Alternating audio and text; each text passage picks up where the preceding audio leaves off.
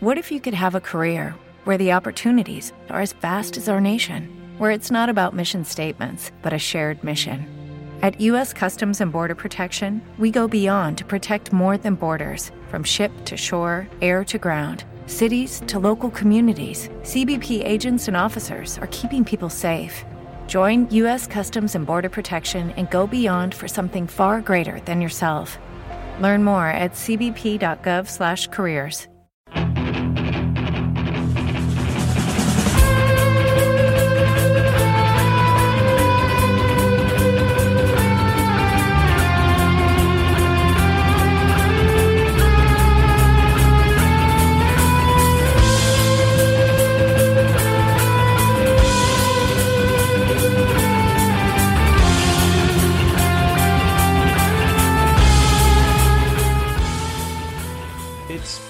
A great week for CF Montreal and a fantastically wonderful one for the sport of football, but it didn't always look like that.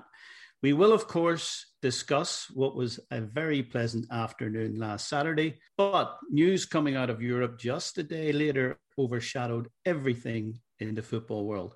As it turned out, however, it wasn't long before the soccer equilibrium righted itself. Fan power, player power, and general football power defeating the greed of parasitic owners negligent towards the sport's people, the sport's history, and its heritage. It's Wednesday, the 21st of April. Welcome to the latest episode of The Ball is Round. As usual, I'm accompanied by the wit and wisdom of Yves Powell, Harry Raphael, and Sam Savvy. Guys, I was knocked for six by this announcement, but gradually picked myself up off the floor, realizing this was so ridiculous, it just couldn't happen. I still had to take chill pills every time I heard those two words. Thankfully, football won the day, and the parasite owners will be left with tails between their legs. We'll talk about all of this later in the show, but maybe a brief two-sentence reaction from each of you before we move on. Yeah, I can give a reaction. I was really shocked that this happened, and I'm so happy that it's not happening anymore. So yeah, a big shock at first and a big sigh of relief afterwards. Yeah, I was definitely thrown for a loop when this simultaneous announcement from the 12 clubs involved in this purported Super League came out.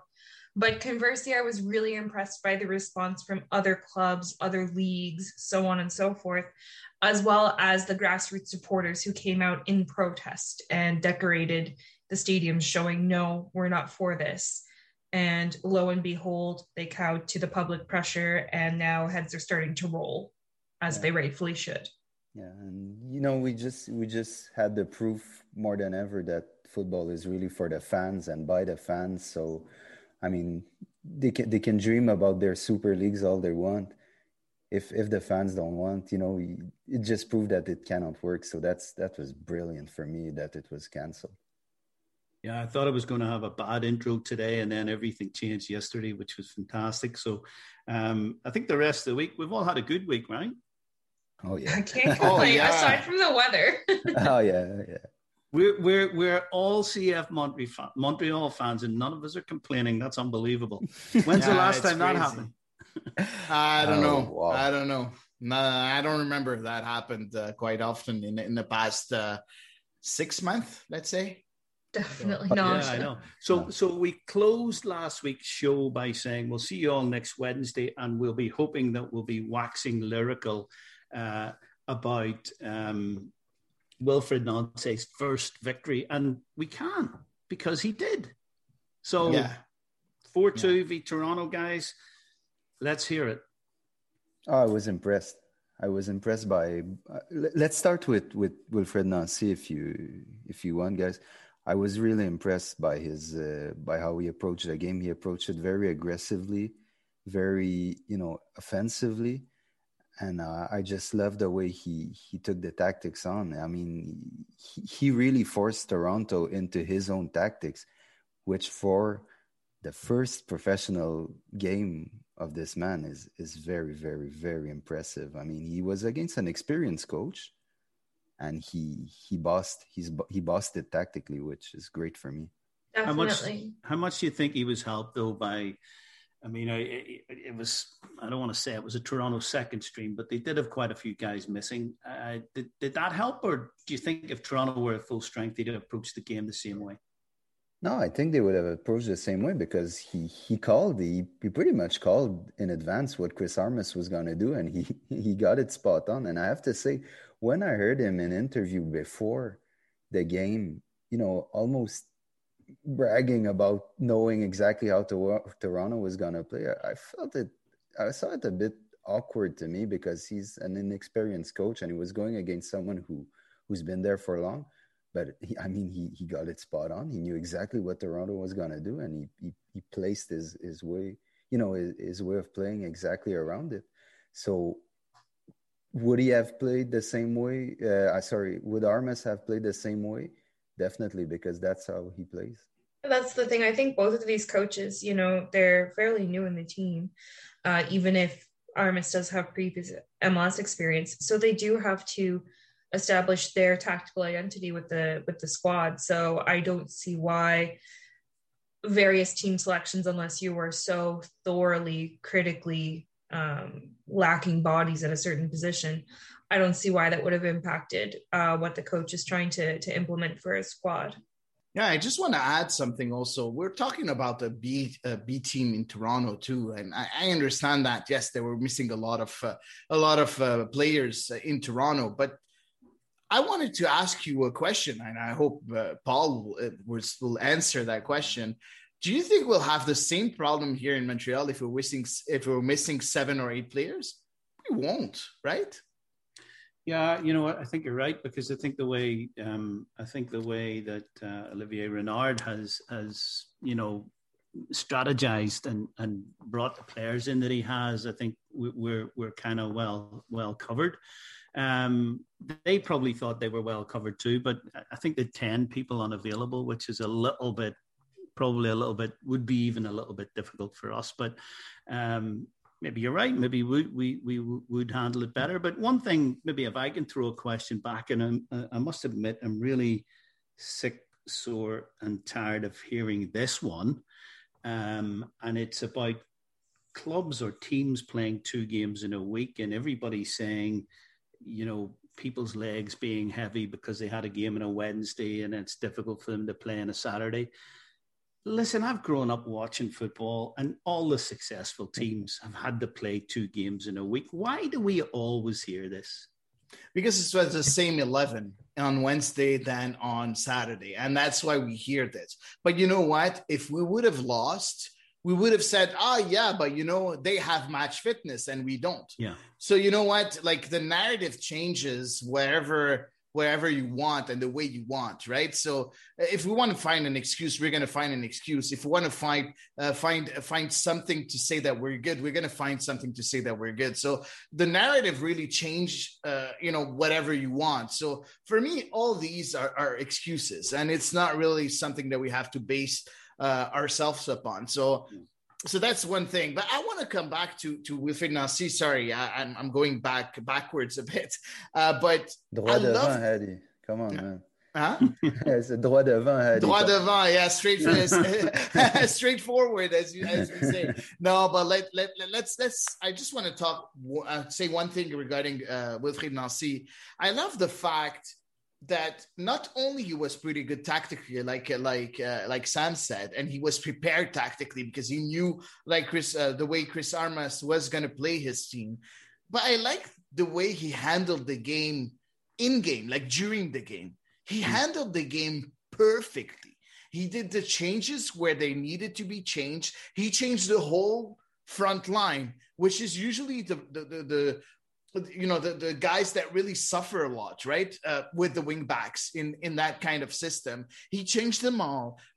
He gave a few minutes to a lot of people from the bench, putting Sejdic up for Mihailovic, Hurtado for Toy, Johnson for Kyoto. And when he and he also heard what was going on the field also. And that's pretty tough for a new coach.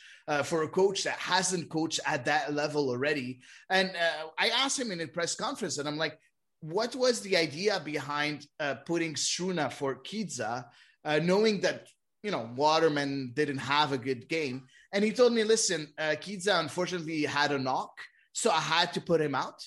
And I entered Struna, and I wanted to be as a right central defender because that's where he's at ease, and that's where he's more comfortable.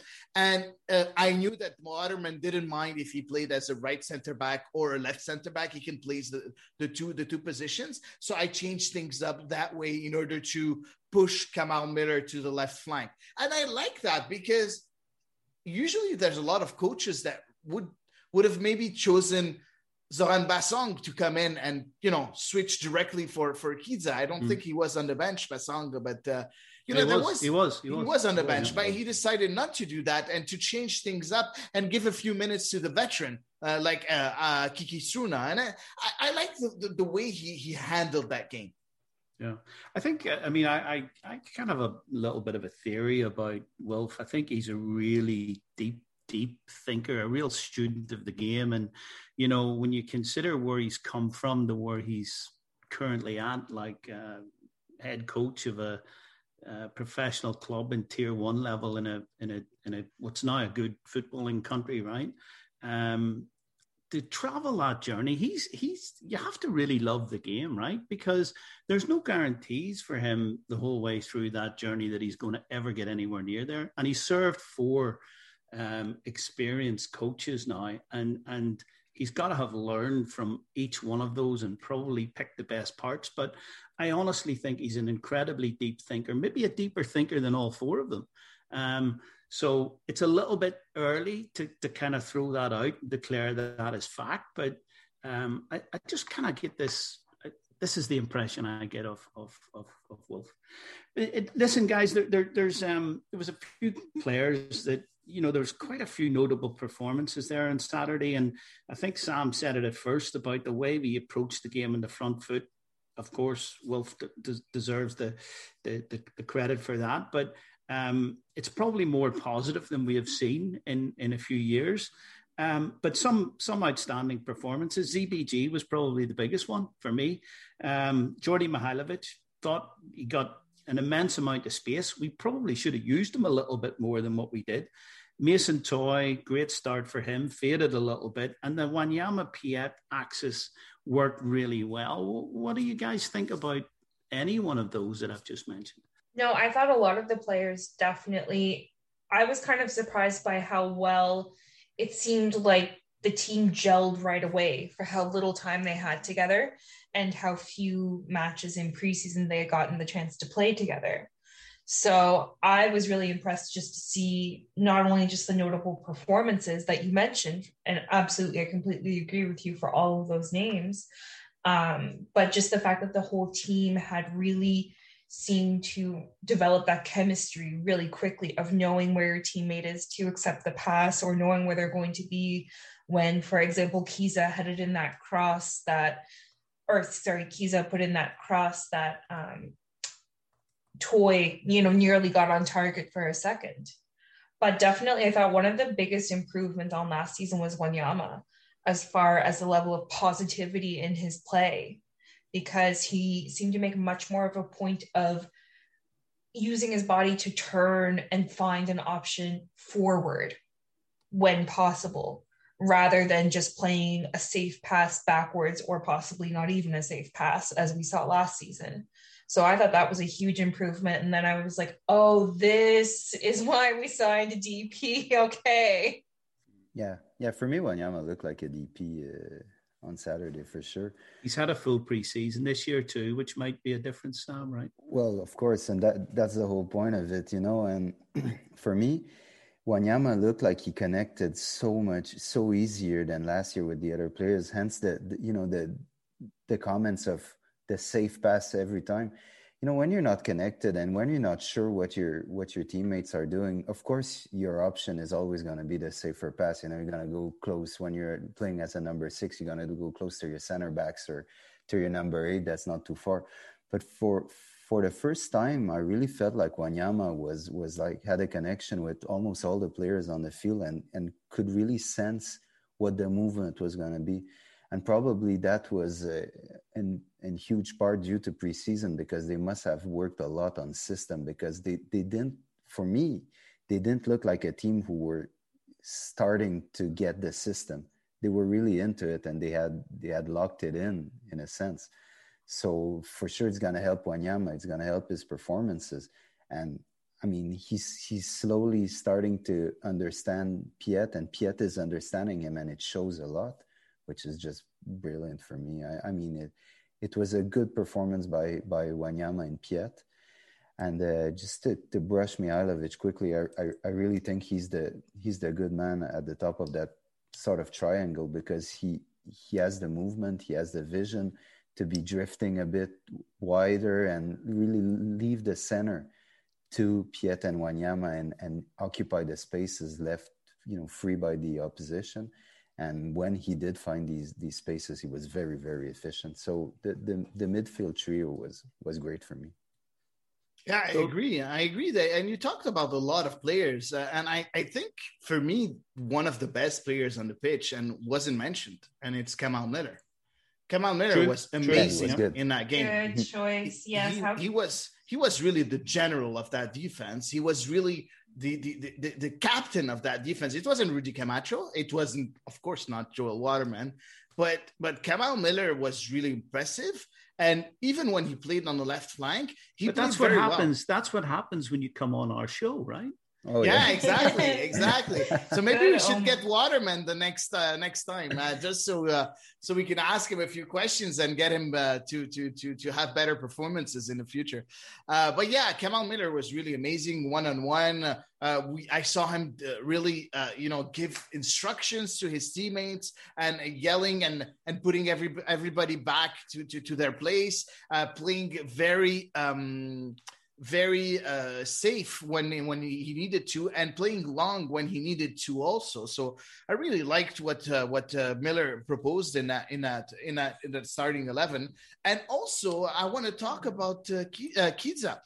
Kiza played well. I think he's the one that really, I think it's something that we haven't seen in a while in Montreal. And I think we've never seen something like Kiza in Montreal, because even Oyongo, that was maybe the best left back in Montreal history, didn't used to play the same way, because Oyongo wasn't good on crosses. And Kiza crossed the ball so many times with so many different types of crosses. Yeah. That it was really interesting. That I mean, to have played center back, it's so difficult to defend these early crosses when the wing back crosses from 40 or 35 yards out, because positionally you're facing the ball, but not completely. You're facing the ball sideways when you're defending. Yeah, you're looking over your shoulder. Yeah. Exactly. Now the cross comes in, and you have to be running towards your net to defend.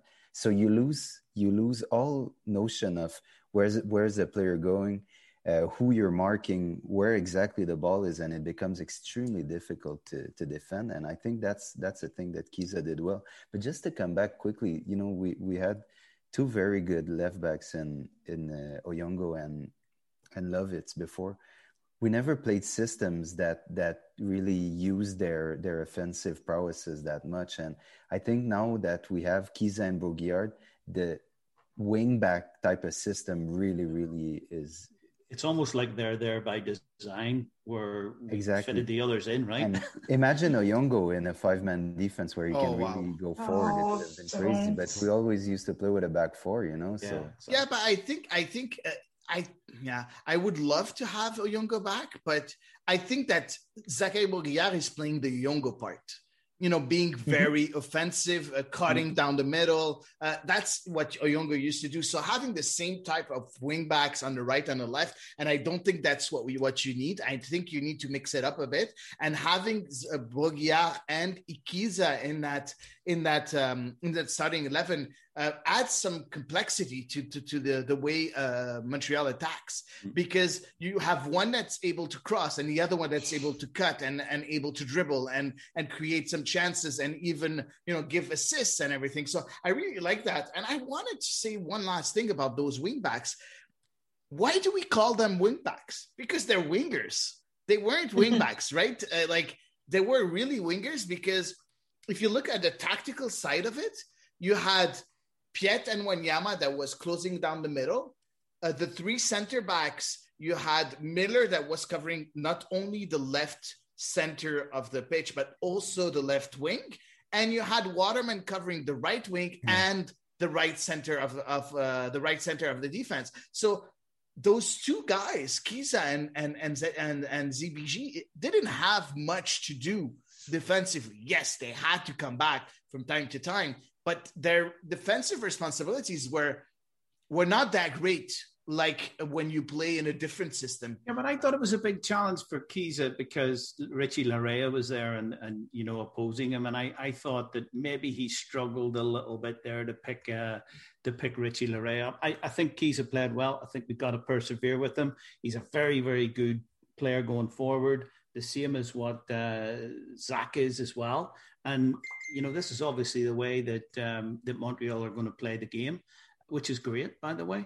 But I thought he struggled a little bit defensively. Really? Did you really see Larea the whole game? Just forget about his goal that came in after Kiza went out. But during the whole game, we didn't see much of Larea.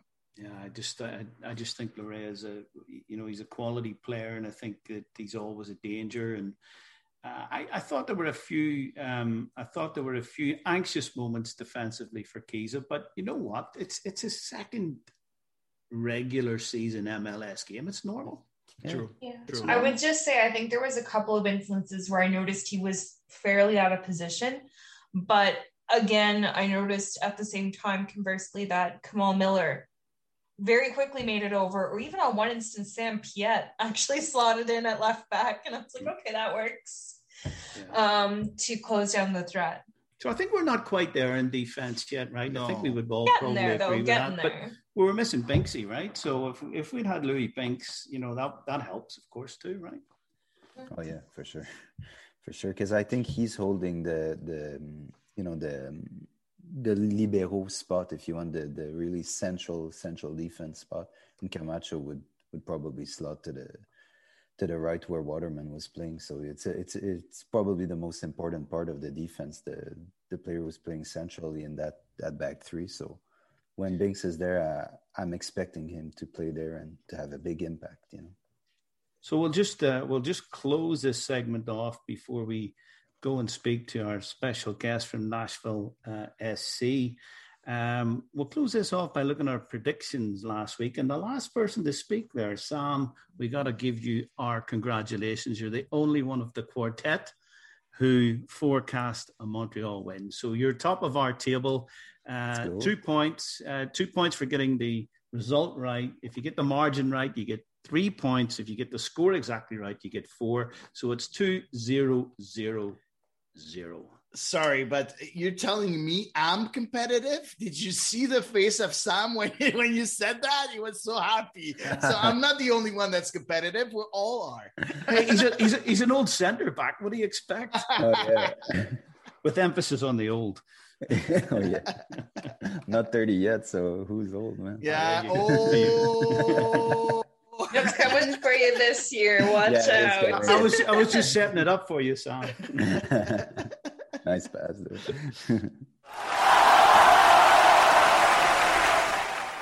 So it's time to look forward to Saturday, and that's not something we've said all that often over the past couple of seasons as Montreal Impact fans. So Nashville SC are next up at their place, Nissan Stadium, Saturday afternoon. Montreal's on a roll, back-to-back regular season wins, even though one was last season, but still, we'll take it. We have a special guest on board from deepest Tennessee who's going to help us preview the big game.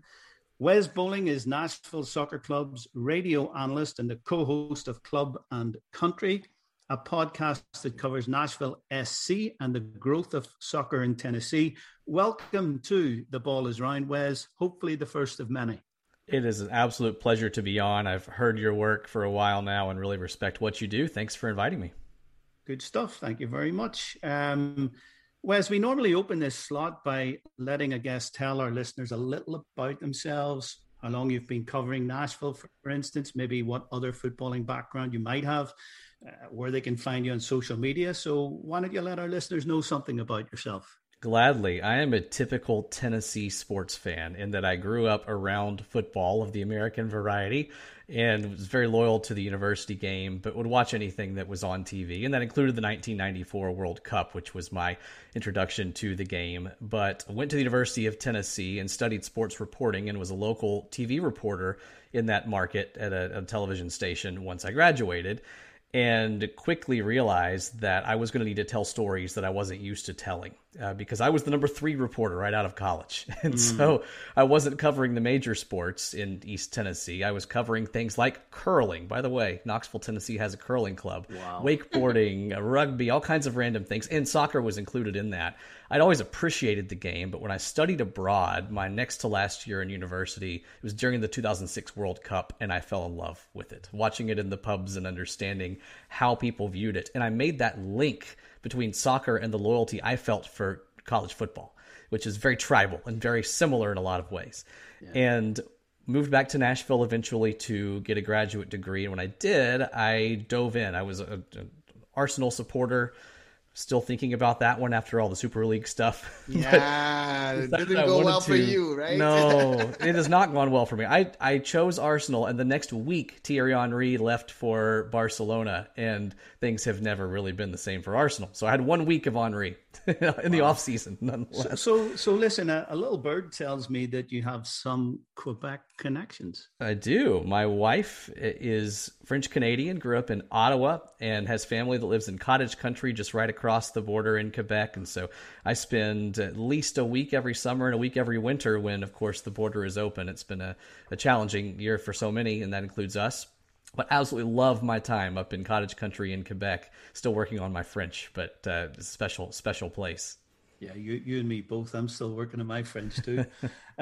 Listen, I really have to ask you this. I actually have some Tennessee connections too, friends. I lived down in Memphis for 2.5 years. I actually played soccer in Nashville. Did you? Do you remember the old Memphis Express? No? Yes. I didn't play for them, but I played an over 35s game before they played Nashville. One day down there, and it was in mid-July, and it's the most tired I've ever felt after a game in my life. It was awful. Oh. Anyway, I really got to ask you this because this is a place where I ended up that night. And I'll be very, very disappointed if the answer is no. Is the little bar Tootsie's still going on Broadway? It is still going strong. It is the most popular bar on Broadway, and I'm not sure they know that COVID happened at Tootsie's.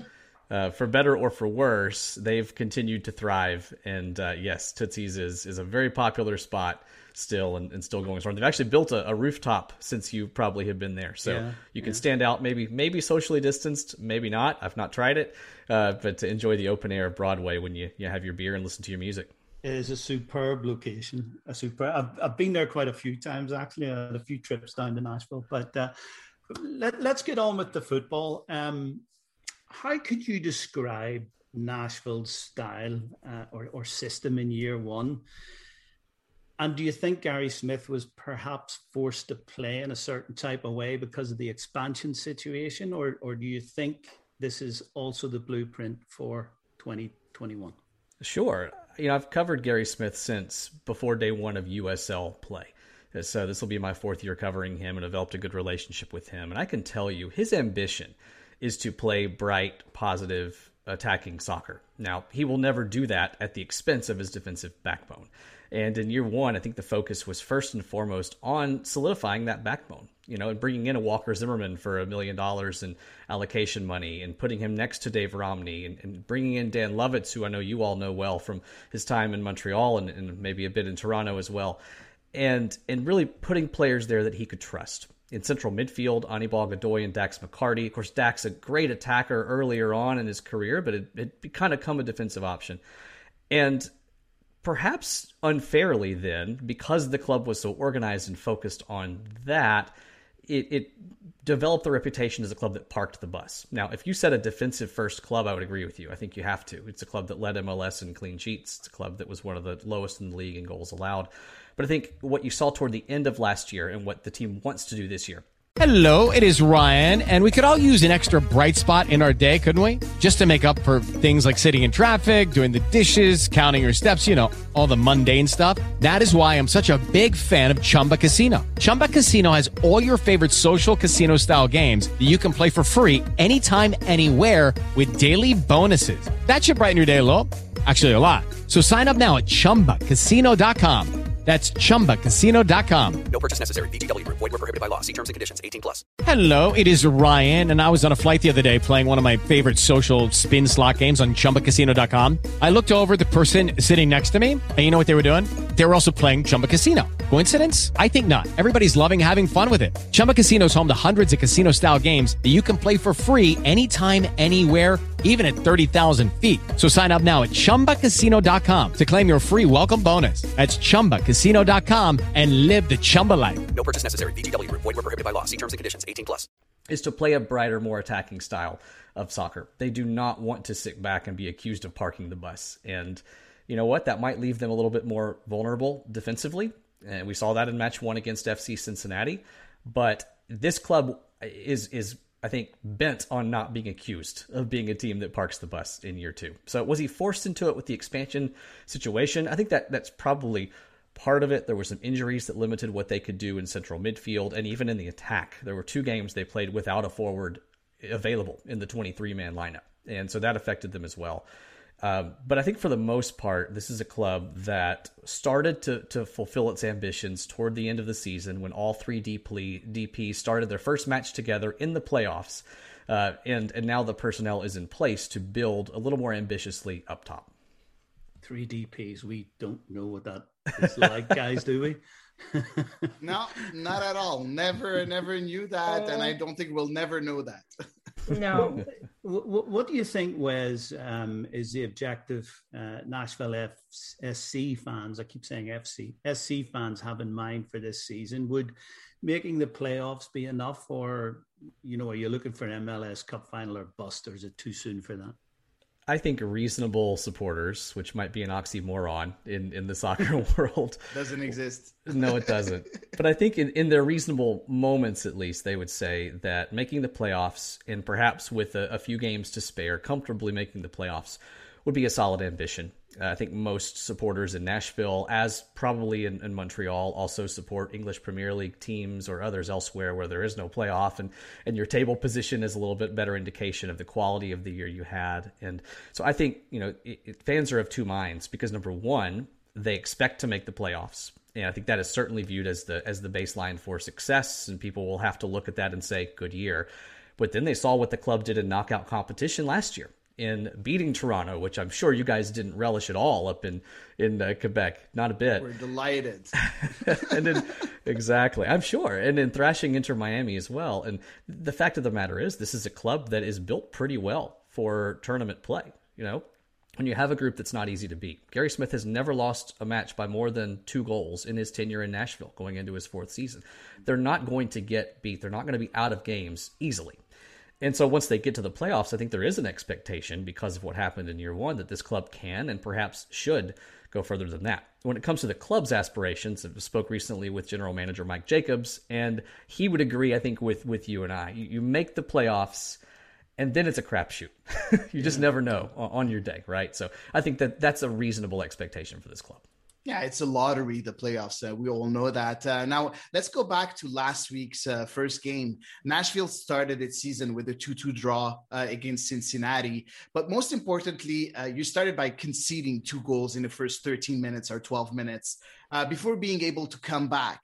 Can you tell us a bit about that game? Because first of all, there's a lot of resiliency by trying to, by being able to come back from two goals down. So that's already good. But, conceding 2 goals as early, it's not really looking good, right? So let us know a bit about that game. It was a very atypical game, very uncharacteristic of Nashville. Those were the 2 quickest goals this club has ever given up in quick succession in MLS or in USL. And the rest of the match, I'm a big hockey fan as well, and so I'll tell you I miss Shea Weber dearly. Watching him sit up at the point and fire slap shots over and over and over again, especially on the power play. The rest of the match felt like a power play. It felt like Nashville was a man up. It felt like 11 on 10, even though it wasn't.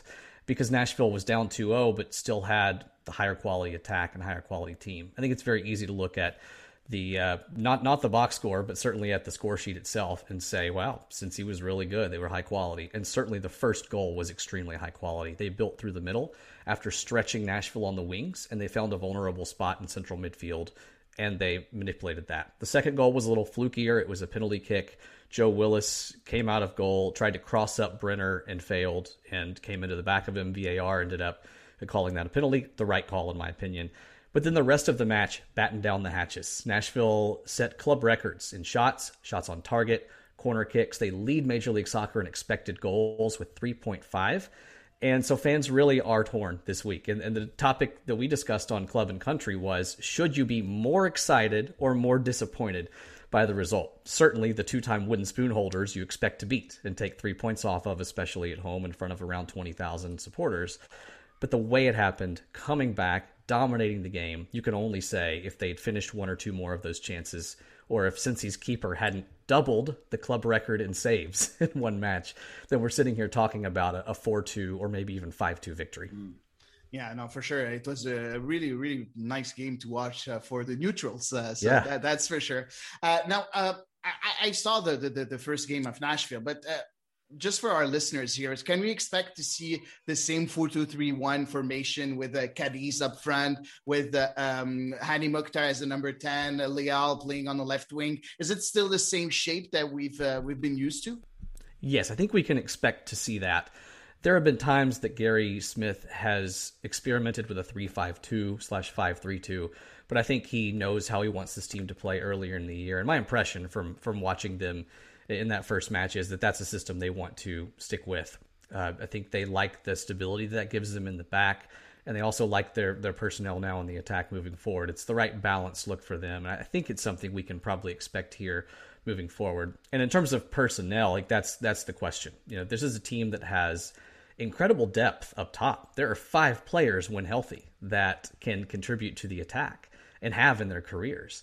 So it's a deep group, but you know, when you have 5 strikers, do you really have one striker? You know, is there really one that you're looking at and saying, that's our talisman? I think that's the question that the club is hoping to answer. And so I think, again, that's the focus is to continue to try to barnstorm the final third, to create chances, and to see who can be that finisher for them here early in the year. And I'll be really interested to see who they put in to try to make that happen. So Alistair Johnston has become a very effective player for Nashville. He's kind of come out of nowhere, and we would love to bring him back to Canada, by the way. Sure. Can you tell us a little bit about how popular he is down there and a bit of his story in Nashville? He's beloved. And, you know, this club, when it started, said they wanted to be uniquely Nashville. And what they meant by that was not splashing millions and millions of dollars on European washouts to come in and try to carry you, but developing guys through the super draft, through timely, smart acquisitions. And Alistair Johnston embodies that as well as anybody. You know, picked in the first round of the super draft, but not in those top 5 or 6 picks where you think you've really got a star. And yet this club traded up to pick him because they'd been to Wake Forest, they'd been to camps, they really liked what he stood for and what he could contribute. Even then, Mike Jacobs, typically the general manager, likes to loan out players to USL. Nashville doesn't have a USL championship squad. And so from what I understand, there was an agreement before the pandemic to send Alistair in his first year to a USL club. Thank goodness for Nashville that didn't happen. I mean, the pandemic is terrible, but I'm talking just purely from a soccer standpoint. It worked out beautifully for Alistair. And in that delay, he didn't play in those first 2 matches, but in the delay during the pandemic, he impressed the staff enough that he was in the roster against Dallas. And I even thought to myself, we were in the hospital actually my wife had just given birth to our young son. And I thought, who's this kid? Did I lose too much sleep? Why is Alistair starting? I don't understand. And of course, he quickly proved why. You know, he started double-digit matches last year. When that back line was together, Lovitz, Romney, Zimmerman, and Johnston, they surrendered single-digit goals in those double-digit matches. I can't remember exactly the numbers. He's beloved because I think he was the final piece to that back line. Eric Miller was maligned, perhaps a bit unfairly so, in the first 2 matches. He was pretty responsible for Atlanta's first goal. Didn't have a great showing in Portland in that second game. And I think fans wondered who was going to fill that gap. And the club didn't have to spend a dime of allocation money to go do that. They had him on the roster. And Alistair's continued to impress, and was very happy to watch that Canada-Cayman Islands qualifier match and see him score. I was watching closely because I knew he would get some chances against the Caymans. And boy, I think he's a great example of the rising tide of soccer in Canada. And is he the first Nashville player to score an international goal? That's a great question. I don't know whether Anibal Godoy did before his Nashville time. Since coming to the club, though, I'd have to look at Rondo Leal in Costa Rica and see if he has scored. Of course, yeah. He did in Olympic qualifying, I can tell you that. So if you're counting that, then yes, in U23 play, Randall. But in terms of a competitive like CONCACAF World Cup qualifier or Gold Cup, I think he might be. Well, we'll take it. We're more than happy to see him blossom, definitely. It's been great to see. Gary Smith was rewarded with an extension of his contract last week. So what do you make of his work with Nashville SC since he's been in charge? I think Gary has been the perfect fit for what this club wants to do because of the way he coaches and prioritizes a backbone in the club. You know, this was not going to be a club that was in the top fourth of spending in Major League Soccer, certainly not in year one or year two. And Gary is resourceful. Again, I will argue with anyone who calls him a park the bus coach or an exclusively defensive coach. I think his ambitions are much greater than that. And I think when given the talent, his performance has been better than that. And I quite frankly think he's overachieved in Nashville by establishing that back line and then moving forward and achieving some success in the attack. I think that despite the undue criticism perhaps that he receives, I also will say that he keeps teams in matches. And again, that style lends itself well to a club that it always wants to hang around and wants to be a blue-collar, scrappy team that's not going to bring in a high-priced European anytime soon. Although I will say the CEO of the club, Ian Ayre, was once at Liverpool and led Liverpool. So we're hoping that maybe he uses that connection to get a discount. I'm not sure that's going to happen anytime soon. But I think Gary deserves all the credit in the world for what he's done. He's always taken the club to the postseason in each of the years that he's been in Nashville, always been toward the top of the table or at least comfortably in the playoffs. And this year is the opportunity for him. You know, we asked him, how pleased are you? Do you feel stable, comfortable? And he said, no. He said, no way. We live in a competitive business and a few bad results, and I know where I'm going to be, and it's not going to be in this chair, despite the contract extension. So he's as hungry as ever. And I think what this contract extension does is it validates his approach and allows him to really double down on what he has done well, which is not to park the bus necessarily, but to be structured, to be sound. And then now he's looking at not just surviving, like Nashville, I think, thought it might have to in year one, but how does this club thrive? How does it not just make the playoffs, but score a lot more goals and be a lot more incisive in the process?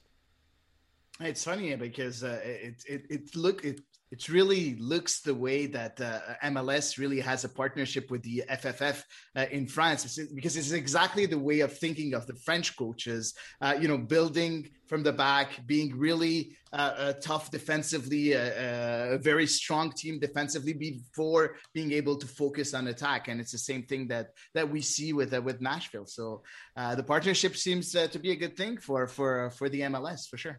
Yeah, I wish this club was located a little closer to the Rams so we could get some nice champagne at the matches. But I definitely see that tie-in. That's a smart observation. So Nashville has two former Impact, as they were known in the day, players that we've already mentioned, Daniel Lovitz and Eric Miller. And so what is your take on their contributions since arriving with the club, especially Lovitz, since he's been more of a key figure in the squad? Daniel has been, I think, one of the unsung heroes of this club. And it is right and reasonable that you would ask about Alistair, especially given his Canadian cap here recently and all that he has done and the surprise that he has been. But I think Lovitz is someone who on the other wing, even I tend to take for granted a little bit. He was third in Major League Soccer in key passes in week one. Part of that is that he's going to be the corner kick taker. But even then, he sent in, I believe it was 16 crosses, 11 of them from open play against Cincinnati. He's been really incisive and is somebody you can count on to get up higher and be a part of the attack and send in crosses, maybe sometimes too many crosses. And he isn't always the most accurate crosser, But if you can hit that volume when you have a 6'3" talisman like Yonder Cadiz or CJ Sapong in there, then it's a better option than if you're Galaxy trying to do that with Chicharito, which I'm glad to see they abandoned in the second half against Miami last weekend. So Lovitz has been really a building block of this club. Also, he's somebody that when he gets forward, you can trust that he's still going to know where he is on the pitch and track back and understand his first duty. So I think the matches when Nashville has been most successful are the matches when they've been able to set him free down the left flank and have a little more time on the ball for him to pick out those crosses, and have been happy to see him perform well, including a right-footed golazo in Orlando on the last day of the regular season last year, which was a lot of fun. We got one of those out of him too. That's right. And it was so funny. I don't know how you felt. It came out of nowhere for us. It was like, were you wanting to cross that and just got big eyes for a second? Whatever it was, do it again. Exactly. Take the shot. And opponents have to respect that. When they see that he can take it onto his right and do that, then they can't just assume he's going to pack the box with another cross. Eric has been, I think, a little more of a mixed bag. Certainly in the locker room, he's very appreciated and has been a vital part of a club that is one of the older clubs in Major League Soccer now, roster-wise. He started those first two matches of the club's history, didn't have the best performances, but I think probably received undue blame, at least for the Portland match, for the goal that was conceded there. Since then, he's been somebody who has been contending for time. He stepped up in a pinch in Houston last year and started a match, I believe, on the right wing, which is not somewhere that he typically will be, but because that's how depleted the club was, and performed well in that role. And when he's been called upon, he has come through. There is a lot of competition on the right flank now at that right fullback spot. Under Alistair, Nashville has brought in Dylan Nealis from Miami recently to cultivate his youth. I can only imagine that Eric is playing a very valuable role in helping develop two young players like Dylan and Alistair at that position, and that a lot of the success that Alistair had in year one was due to the leadership that Eric was providing. Yeah, now Eric can play also as a center back and also in the midfield too. So maybe at that point, Gary Smith will use that versatility and play him elsewhere at one point. You never know. And I want to ask you, Wes, about Montreal. Okay, how do Nashville fans see CF Montreal? Is it an easy touch? Is it a game they expect a victory of, or the result of last week, us beating Toronto 4-2, changed their mind a bit? Hey guys, it is Ryan. I'm not sure if you know this about me, but I'm a bit of a fun fanatic when I can. I like to work, but I like fun too. It's a thing. And now the truth is out there. I can tell you about my favorite place to have fun. Chumba Casino. They have hundreds of social casino style games to choose from with new games released each week. You can play for free anytime, anywhere. And each day brings a new chance to collect daily bonuses. So join me in the fun. Sign up now at ChumbaCasino.com. No purchase necessary. VGW Group. Void where prohibited by law. See terms and conditions. 18+. With the Lucky Land Slots, you can get lucky just about anywhere. This is your captain speaking. We've got clear runway and the weather's fine, but we're just going to circle up here a while and get lucky. No, nothing like that. It's just these cash prizes add up quick. So I suggest you sit back, keep your tray table upright, and start getting lucky. Play for free at LuckyLandSlots.com. Are you feeling lucky? No purchase necessary. Void where prohibited by law. 18+ terms and conditions apply. See website for details.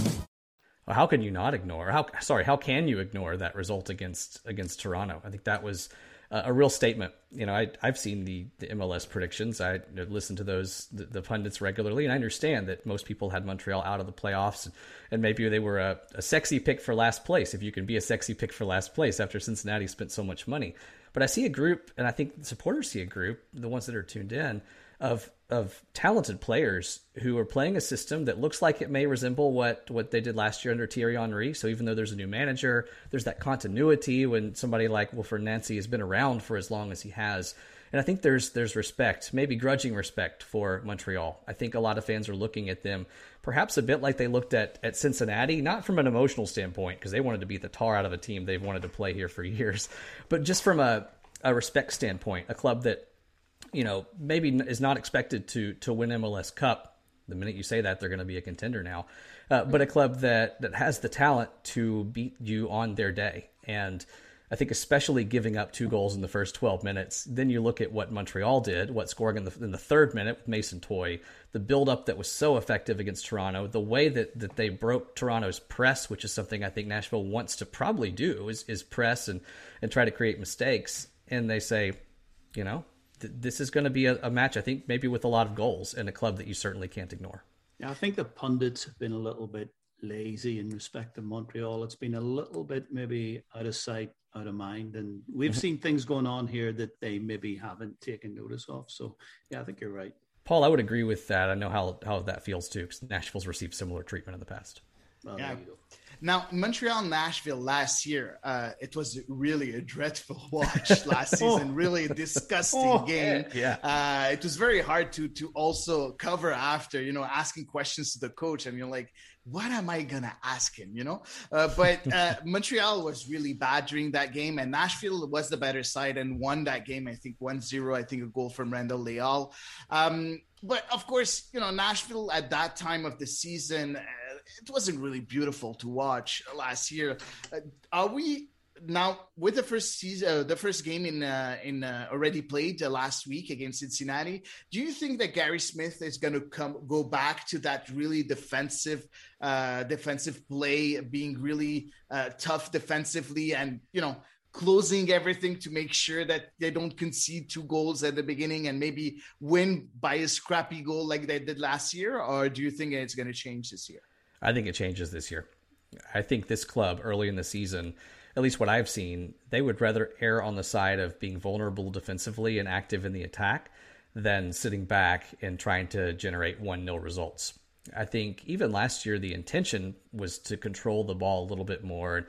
I think there was an expectation that Montreal might be tired after I think they only had 2 days between. The club had traveled across the border and had some time with family, and which, by the way, was a great decision, even to the detriment of the soccer, to let these players have time with their families during a very hard time. And I think Montreal came out and showed a little more energy and was a little cagier and tougher to break down than maybe Nashville hoped.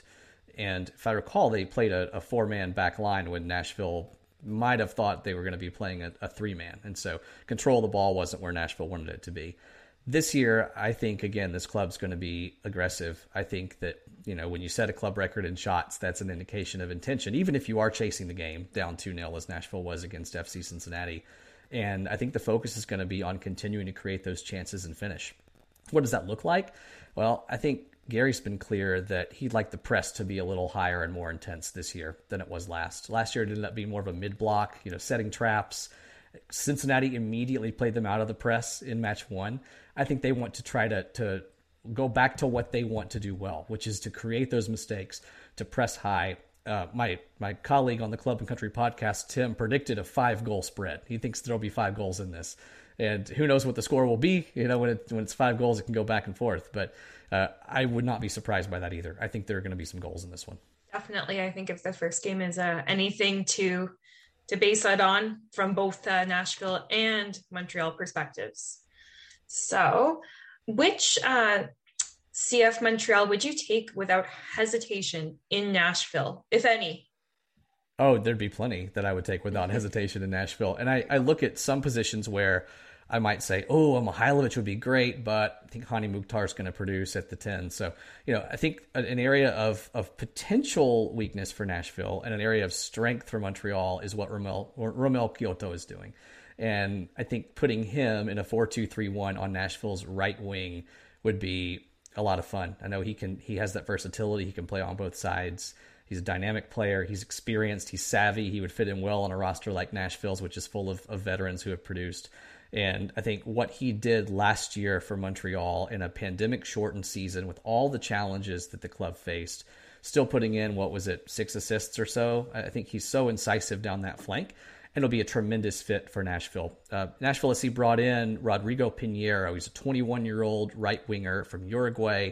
They like him long-term, but he's a player who, at least in looking at the substitution pattern and the fact that he didn't get in against Cincinnati in a game where they needed attacking options, I don't think he's there yet. So having a veteran to come in the meantime and play for Alex Muyl, and I like Alex Muyl, but Ronald Matarrita just wore him up and down the pitch, and Alex actually ended up averaging playing in his own end if you look at the position map, which is not what Nashville wanted out of that match. So I think somebody like Kyoto is going to be able to control, dictate, get to the corner flag and send balls back in. And with a couple of talismans in the middle of the pitch, as Nashville has, depending on who they're starting at striker, I think he'd be a great fit in this roster. Well, we like him. We like him a lot up here in Montreal. So he's going nowhere. He's going nowhere. We need him. We want him. That would be a lot of allocation money, and maybe the obvious pick there. But there are a lot of other talented players on this roster that you'd love to have. I think Samuel Piette was solid in that first match, and listening to his comments this week leading up to the Nashville SC contest, seems to be another strong presence and just stable guy that you'd love to have on a roster. Broguillard, I could go on, but I think if you're mixing talent with position of need, I think right wing and Kyoto would be great. Well, you talked about having some needs, obviously. Are there any injury concerns before the upcoming match? So I don't have any inside knowledge on this one, but Nashville had 3 attackers miss the Cincinnati match, all with, I think, relatively minor injuries, but Daniel Rios missed, Dom Badji, and Abu Danladi. So 3 number 9s, and then Danladi can line up on the wing as well. And I don't know their status coming into the weekend, but certainly would guess that if they were out the first match, that they might not be able to go at least full tilt in the second match. And that hurt Nashville more than I thought it would against Cincinnati. I guess because I thought Nashville might be ahead late against Cincinnati and not trying to get the winner.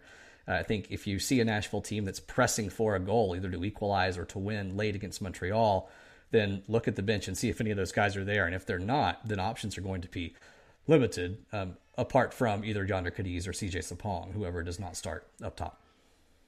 Yep, sounds like those guys could be at least doubtful then, if that's the case.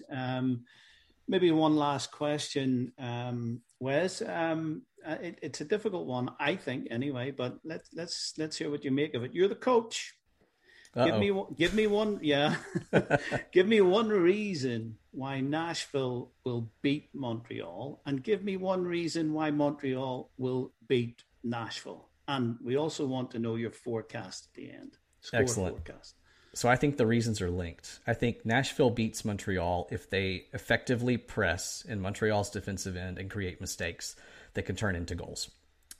Nashville loses to Montreal if that press doesn't work. Montreal goes over the top and uses the speed of Mihailovic and Kyoto and the presence of Toye to make Nashville pay, as Cincinnati did in the 8th minute of that match. I think not to make the match that straightforward, although I would not be accused of being a master tactician, but I think that may be where this game is won and lost. And I say that knowing that that's what happened to Toronto, right? Montreal forced those one-on-ones with center backs, and Omar Gonzalez is not quite the Omar Gonzalez that we saw in LA.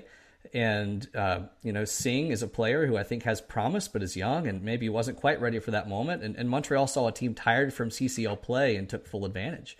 And I would expect them to try to do the same thing again. And when you have people in the middle like Wanyama and Piette who can provide stability for you, you can take some of those chances and blast the ball downfield and see what you can do. But if Nashville can create those mistakes along the back line, then I think they will have some quick strike opportunities and players who are going to be ready to seize on those opportunities. In terms of a forecast, since I'm calling the match, I'm uncomfortable giving a score line, but I will give a couple of predictions. I think that these teams will combine for at least 30 shots. I'm relatively comfortable saying that. Nashville took 31 on its own against Cincinnati. I'd be stunned. I'd give you all my money if that happened again. Certainly the way that match transpired. But I think it's a team that's going to come out aggressively. These teams combined for 22 shots last year. And I think we'll see a much more interesting, exciting match. And then I think there are at least 4 goals in this match. I won't up the ante to my colleague who said 5. I think that could be pushing it, but it still would not surprise me. And I see goals in this. I think if I were an odds maker, I'd say maybe 3.5 or 4 is my over-under that I'm setting, and would be comfortable exceeding that if I were a bettor on sports. Of course, if I bet on MLS, I'd have no money left at all because who knows? So now we're going to see a scoreless draw now that I say that. But I think there will be goals. I think there will be shots. I think we're going to see an up and down, back and forth match. And while last year it surprised me when anybody scored against Nashville, I think it would surprise me to see a clean sheet in this one. Well, there you go. You heard it here first. Wes Bowling, Nashville Soccer Club's radio analyst and the co-host of Club and Country, says there's going to be goals on Saturday. Here they come. We'll look forward to that. We just hope Montreal get more than Nashville, right?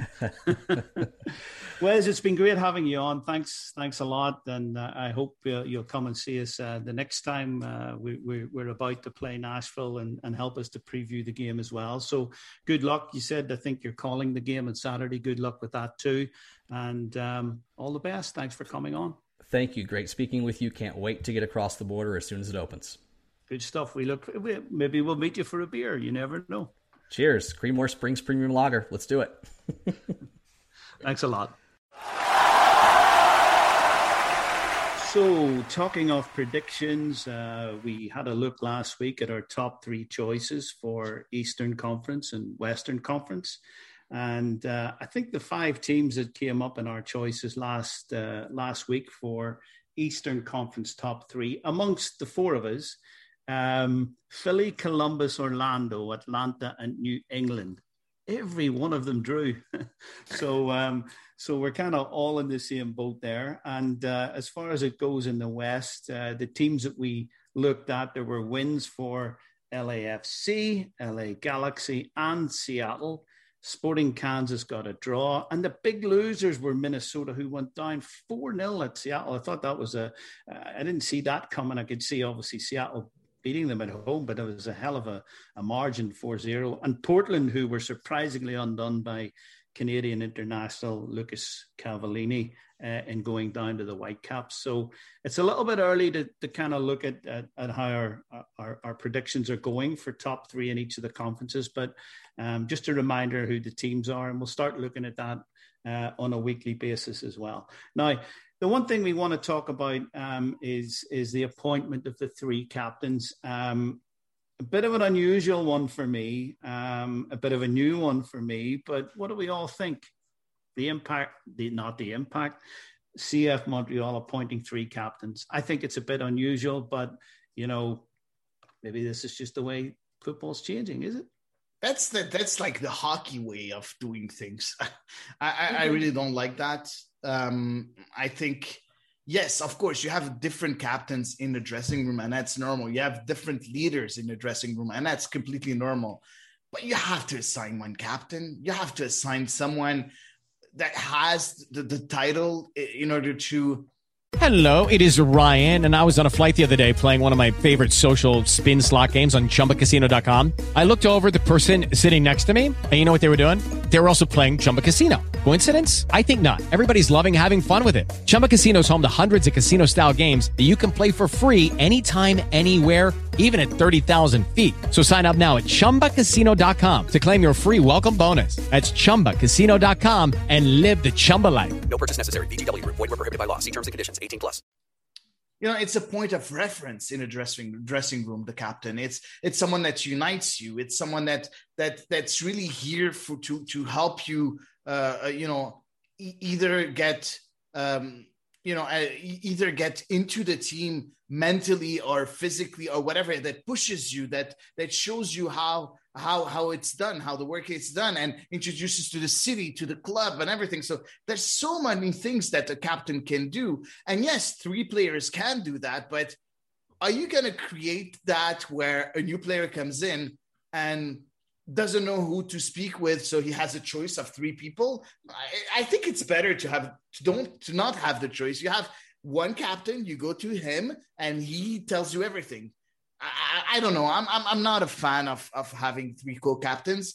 I think that you can have like an order of captains, like you have the captain and you have 2 assistants, or, if the captain's not available, there's a second one or there's a third one, and that's a vice captain and a third one after. That's usually normal, but I don't like the fact of not naming a captain. It feels like nobody wants to take the responsibility, or Nancy is too afraid to give the responsibility to one in the dressing room, and I don't like that. Yeah, I was kind of befuddled by the choice as well, and I don't disagree necessarily with the leadership qualities of Sam Piette, of Victor Wanyama, or based on what we saw certainly on Saturday, Kamal Miller.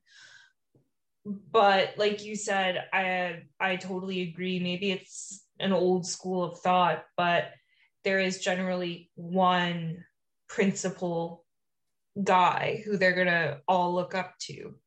And it's kind of weird to get to pick which captain you want to approach if you're having some difficulties or something.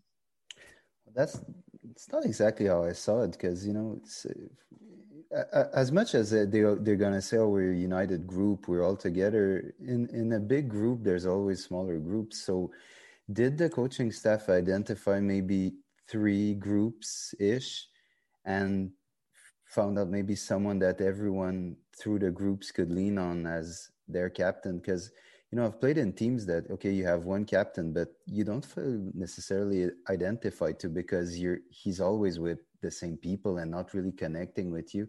And don't forget, now they're in Florida, they're living together. So, the cliques, if you want, within the group are going to be even more together. And I mean, I know people will say, well, it shouldn't be that way.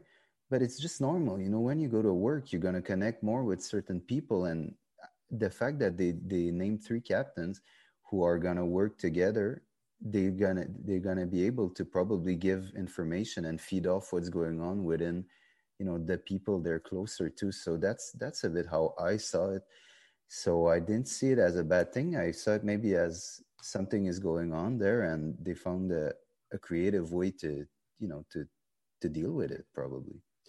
Yeah, you know what? If it works, it works. It doesn't. I'm a bit in Harry's camp here. It doesn't really sit right with me, and I think it. My first reaction was it was a weakness in the part maybe of the coach in not selecting one person. But the other thing you got to say about the coach, he's not done an awful lot wrong yet. So it's maybe harsh to say that. And I think when you think about some of the things he has done, I'm sure he's a people person. He told everyone about how he sat down with Mason Toye, try and understand the sort of personality he had, because he felt Mason was being too hard on himself and all that kind of stuff. So, I think he definitely has those qualities. So, I mean, he's obviously done it for a reason. He obviously thinks it's the right way to go. We just got to wait and see. But it's certainly, I don't think, the way that I would have gone. Guys, we wanted to talk about the Olympics. The draw was made this morning in Tokyo for the groups in the Women's Olympic Soccer Tournament. And Canada were drawn alongside Great Britain, Japan, the hosts, and Chile. Thoughts? Oh, man, it's the group of death, I would call it. I don't think it's going to be a walk in the park by any stretch of the imagination for the Canadian team. But is any group going to be a walk in the park? You've only 12 teams there, 3 groups and 4. I think every group's kind of tight. Listen, you have 3 groups. Okay, the top 2 of each group go to the next round, and the top 2 third place teams also go to the next round. Okay, look at the group F: China, Brazil, Zambia, Netherlands.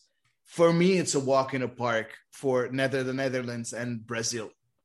It is a walk in the park because the Netherlands are way up there. China is not the team that they used to be. Brazil is still a strong team, even if they have some very average games also sometimes. So Netherlands are going to be at the top of the group with 9 points, no questions asked for sure. And then the second place is going to be played between China and Brazil. I would be really surprised if it's anything else. And I'd be very surprised if Zambia gets even 1 point out of this group. And I'm sorry for all the Zambians. Now, for the group G, you have the USA, you have Sweden, you have Australia, you have New Zealand. Australia used to be a very good team. They're still pretty okay. They have a great goal scorer with Sam Kerr. That's really amazing. But the rest of the group is kind of average.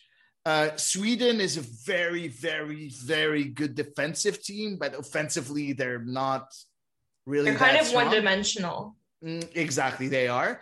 And USA, okay, the only thing is that Sweden is a bit of the Achilles heel. Yeah, the Achilles heel, exactly, of the US. So it's really, they've beaten them a few times. So maybe that will be a good match to watch. But, it's going to be played between, the US is going to be first, and the second place is going to be played between Sweden and Australia. Whereas in the Group E of Canada, anybody can be first, not Chile. Maybe Japan, Canada, and Great Britain, anybody can be first. But Canada's going to qualify, though. But qualifying is not, we're talking about the group of death, right? Yeah, I know, but they are going to get through to the last. It all depends. Sure. I'm it sure all they depends. If they lose 3-0 againth Japan and then use 2-0 against Great Britain and they win 1-0 against Chile, maybe they'll not be between the two best. But I don't think that's going to happen. I think if they lose to Japan and they lose to Great Britain, they'll lose by 1 goal. They'll beat Chile. They'll go through. They may get a draw in one of those other games as well. But the problem about finishing third is you meet the team that finishes first in the quarterfinals in the USA's group.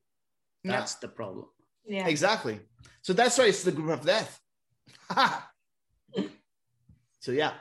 Okay, so that's the Olympics, which take place at the end of July and the first week in August. So we want to talk about greed, and more greed. Super League. Rest in peace. It's been described as the cartel before the horse. Guys, this was absolutely disgusting what we went through this week. It was a great result ultimately, but this was disgusting. Yeah.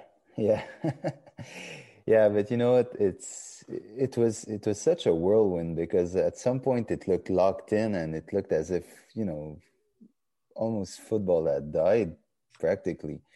But so quickly the protests came out and you saw the richness of the fans and how, even you would see pundits going out. We saw Gary Neville, Rio Ferdinand, I'm talking about my Manchester United's Rio Ferdinand, Roy Keane. They were absolutely disgusted, about what was going on. And you couldn't find one positive reaction to that Super League. So now you're at home thinking, but who's going to go see these games? And who's going to pay to sit in the stands? And I mean, it was such a a tornado of information and emotions for me. I'm just happy it's done and dusted, and it's going to be a joke more than anything now because it wasn't looking good at all for 24 hours or so. But these guys, go ahead, Eve. I was just going to say these guys need to get out of the game, but absolutely. Go ahead, Eve. Oh, yeah. No, I was going to say it's kind of scary because, these owners, they are the ones in power at these clubs and they have the ability to make these ludicrous decisions. So I think the fact that it got as far as it did is kind of scary for football going forward. Having these, mega rich, super ultra billionaire owners who have no investment in the game itself, but just in the monetary aspect of it. I think it's kind of concerning for football going forward because clearly the line has been drawn when it comes to the chairs, the boards, the ownership, and so on, that they're in this for one thing and one thing only, and that is the bottom line. Yeah. I think, Hattie, you think about it too, it was almost as if because of what happened, all of a sudden the Premier League, UEFA and FIFA were able to reclaim the moral high ground. And they're three organizations I would never shed a tear for at all because they are complicit in this, whether they like to hear that or not. The only thing I would say about them is they're the lesser of two evils. That's a very long discussion that we can have. Maybe we can do a whole podcast on that. I think I'm happy that it's not going through. Now, what Eve said is that and I really like what she said, is that something really went wrong here. You know, the fact that it went that far is bad for football. It's very bad for football. And the UEFA and the FIFA have to find a way to punish those clubs. And but hold on. Can I just jump in there? Should they punish those clubs, or should you punish those owners? Because if you punish those clubs, who are you really punishing? The fans. Exactly. But you know what? But how do you punish the owners without punishing the club? I don't know. I think something needs to happen at a governmental level, at a legislative level. You can't do anything on a legal side. I don't know if you can or not. And you might be right. Maybe there's nothing you can do. But I would love to see Europe, the rest of Europe, certainly the big countries in Europe, move towards something like the German model, where 50% of every club, 51% of every club is supporter-owned. That's going to have to happen. Yeah, I completely agree. Or this will happen again. I completely agree with you, and that's the utopia of soccer. Right, that's what we want to see, and Germany was able to do it. Why not the rest of the European clubs, or even why not the rest of the world clubs? Right, because I would love to see that also here in MLS and everywhere in the world. Right, because this is how it's supposed to be. Football is maybe owned by some millionaires and everything, but it's sustainable because of us fans, right? It's profitable because of us fans, because we go to the games and we live for soccer and we watch the soccer and we buy products and we do everything. It's not the owner that does anything. The owner just invests money. So yeah, I completely agree with you. But let's go back to the problem and to the root of the problem. The root of the problem, and we've talked about this a long time here and a lot of times here, in The Ball Is Run, and even before when we used to do Soccer by Paul and Hattie, the problem is the UEFA gave that much strength to those clubs. With all the reforms that the Champions League has seen in the past 30, 40 years, they gave even more power to the clubs. And they told them, you know what, we're going to help you. And the Premier League.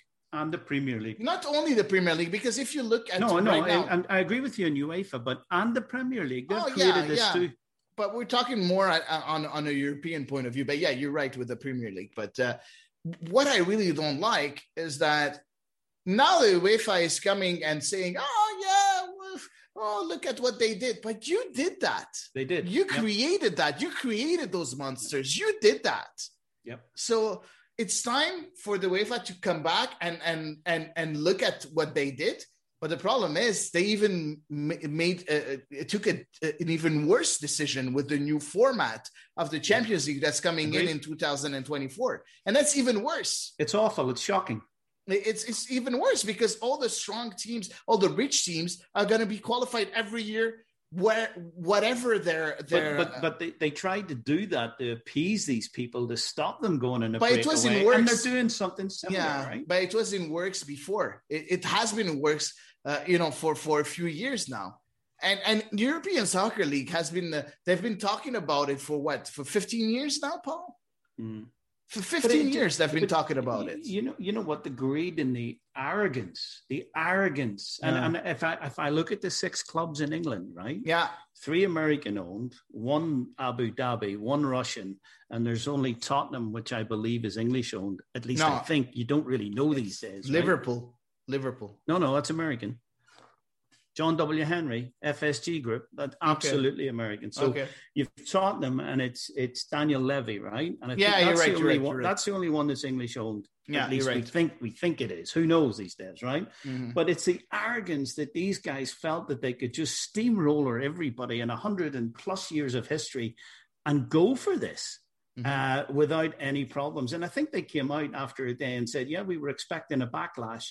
Well, you know what? They got more of a backlash than they were expecting. There was not one voice that spoke up to back their idea. Nobody. In the family of football. It actually made you feel incredibly good. It made you feel really, really proud.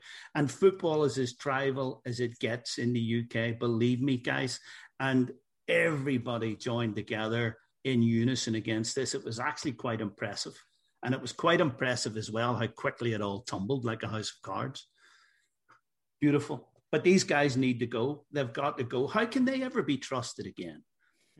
I'm not sure. They're all in place still. So I'm not sure what's going to happen now. And, can the Premier League, the governments, whatever, the UEFA force them to sell? We'll see. We'll see. Yeah, I think the whole of football in Europe needs a complete reset, and that includes the governing body, UEFA. FIFA obviously needs fixed too, but I don't know how you do it. But it's impossible. I hope some people are going to look at a lot of this stuff a lot more closely than what they have in the past, because it's ridiculous. That's the thing. It can't get swept under the rug, I don't think. I mean, you look at the Glazers at Manchester United. They've been there 15 years. They've taken out $2 billion from the club. $2 billion. They've financed their purchase of the club using the club's profits as their collateral. Like, how ridiculous is that? Yeah, it's crazy. But it's crazy. We'll see what's going to happen. Okay. At least we got the right result at the end of the day. But I think there's more to come on this one. And I really hope there is, because I don't think the people that I've been listening to in the UK, Gary Neville's been a star. So has Jimmy Carragher. They're not about to let this drop. No, they're not stopping at this. No. They're not letting this drop. And it's fantastic to hear it. Yep. So it's time for Sam's social media. Yes. And of course, social media was on fire as usual this week, but even more because we were playing. So, people were more excited. They were tweeting much more. So I've got 5 good ones this week. And I'll start with Branito on Twitter. That was a long, it was a 2-tweet post, but I'll read it out altogether. Branito says players should keep grinding in silence and proving everyone wrong, and eventually, if that happens, everything will even out.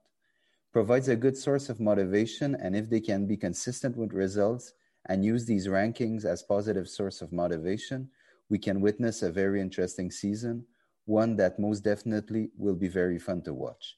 It can't get over their heads, especially one win. If they stay humble while using their confidence, they are capable of doing great things and surprising many people this year. I just want to say, I forgot to say before, it was in response to MLS's power rankings before the first game that Branito was talking about. Yeah. So I think he's right, eh? Yeah, he is right. Absolutely. Yeah. He's bang on, and I'll finish my part of this by saying I hate power rankings. I think they're a lot of crap. They are. Very American. they base themselves on their own predictions that really don't make sense. So Montreal starts at the 27th spot, and now they won against Toronto, and they move up 7 spots, and they're in 20th spot. So, at least last year, we used to see power rankings where we used to get a good win and we used to go up from the 27th position to the 26th. At least this year, we moved up 7 places. So that's a bit better. But yeah, it doesn't make sense at all, these power rankings. Not at all. No. But you know what?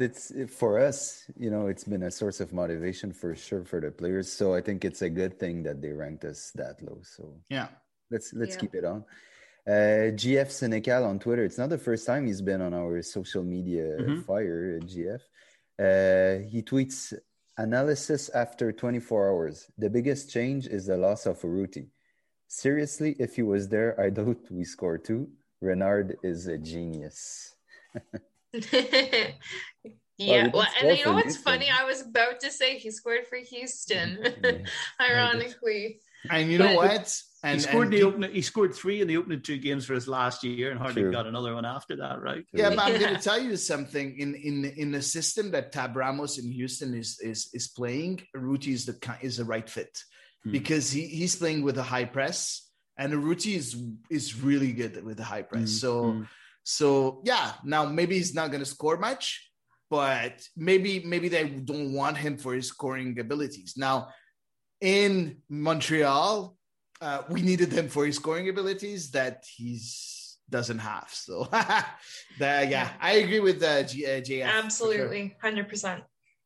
And Renard might be a genius. It's too early to tell, but yeah, I think we all have observed and we all like what we see so far. So thumbs up there. Yeah, and we've got another tweet on Renard. It's Patrick at PDubs13 on Twitter.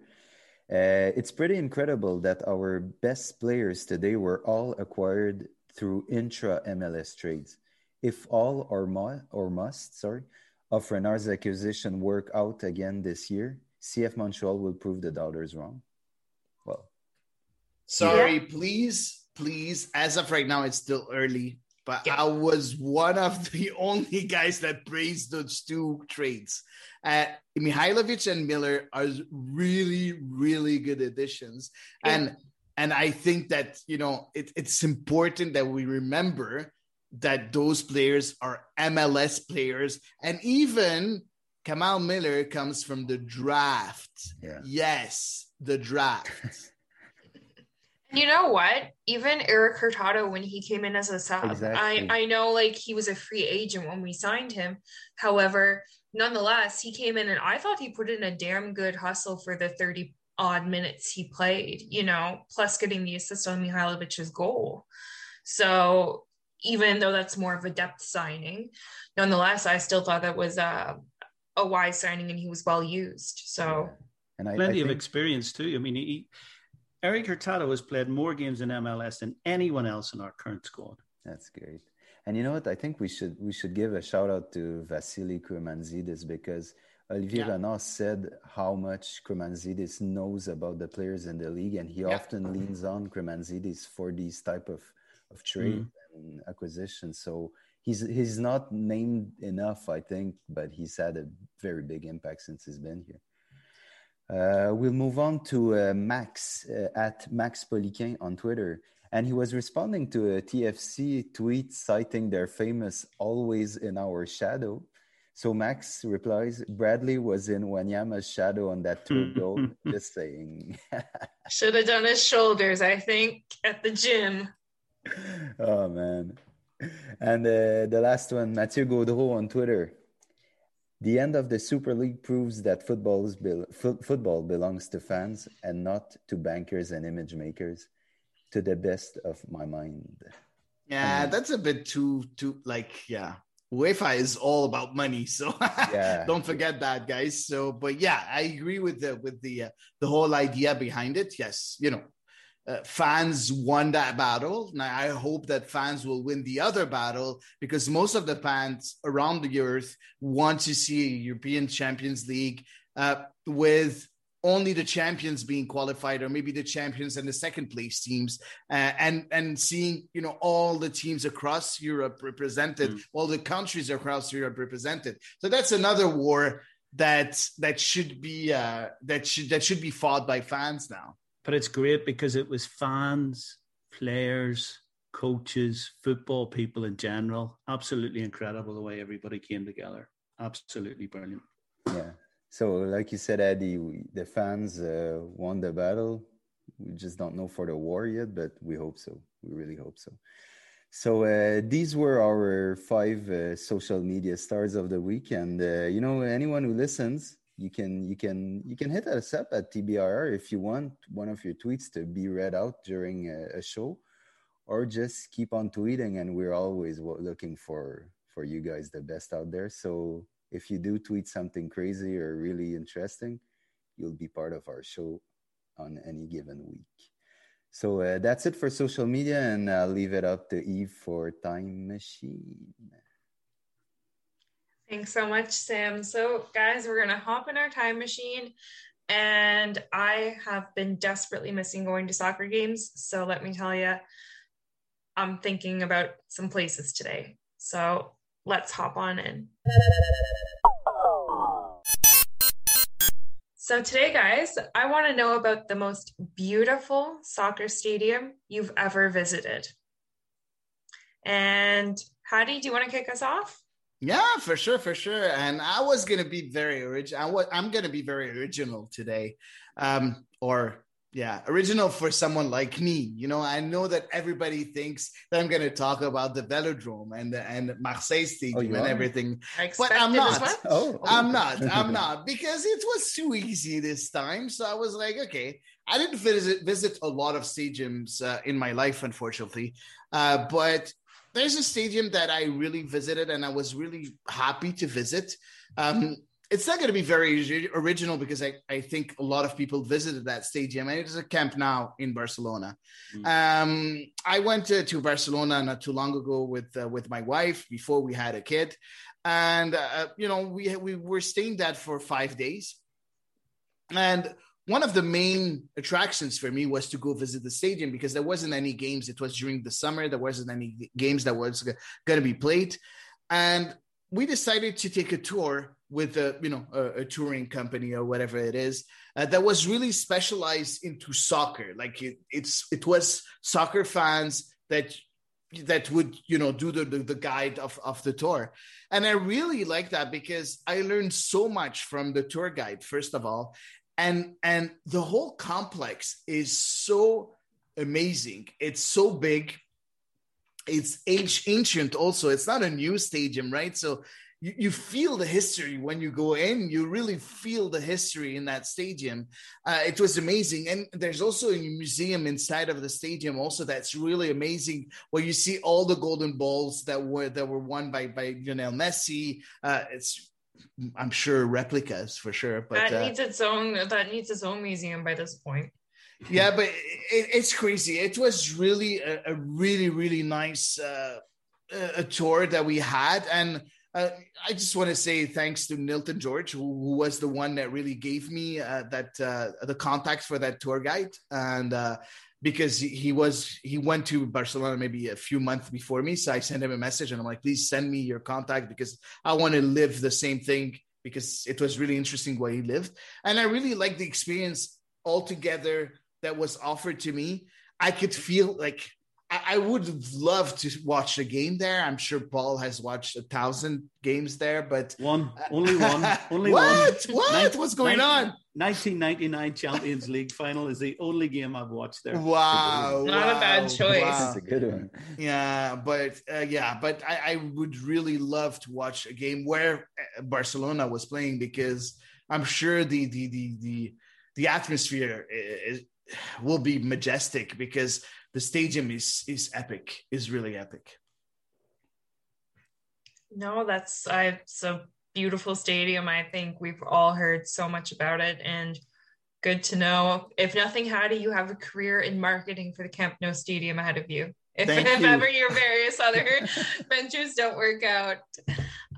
Paul, which stadium, dare I ask, is the most beautiful stadium you've ever set foot in? Because you've actually visited many in the past. Yeah, can I be predictable though?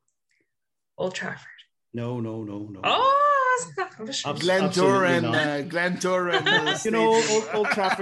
Old Trafford's special in its own way, but it wouldn't be my favorite. Alrighty then. Well, you're gonna surprise me. So congrats. Well, maybe I'm not. I think Hattie's kind of on the right lines. I'd be lying if I didn't say the one where I've watched the most matches, and it's the Oval in Belfast, home of Glentoran. And it actually has a fascinating history. A friend of mine about 4 years ago actually wrote a book which it had to be reprinted because it was so popular. Now it's very specialist and it's really only of interest maybe to people at home, but there's a great history about the ground as well. And for me, I have just so many memories there, including the last time I saw George Best play in the flesh. And George was a supporter of the club back in the day when he was a kid. His grandfather lived kind of 2 streets away. But like I said, it is a fantastic history, including being flattened by German bombs when they blitzed Belfast. They were trying to hit the shipyard and the aircraft factory, which became Bombardier. And they obviously missed with some of the bombs, and it completely ruined the stadium. Glentoran did not play at home for 7 years. And there's still there's a big green bank up at the back.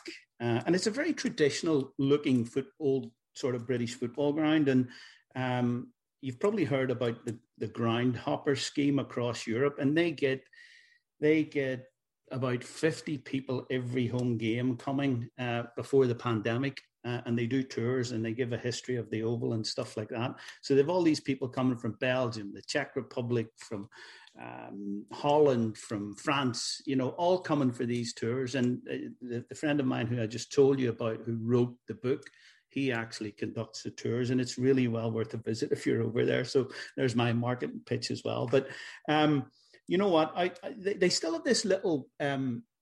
they call it like a pillbox, and it's a little brick house that sits up at the top of this green bank, and it's got a view right over Belfast Lough. And they used to use it during the war to watch for the German bombers coming towards Belfast. And Glentoran still actually get rent from the British government, £1 per year for having that in their stadium. Yeah, but anyway, that's just a little...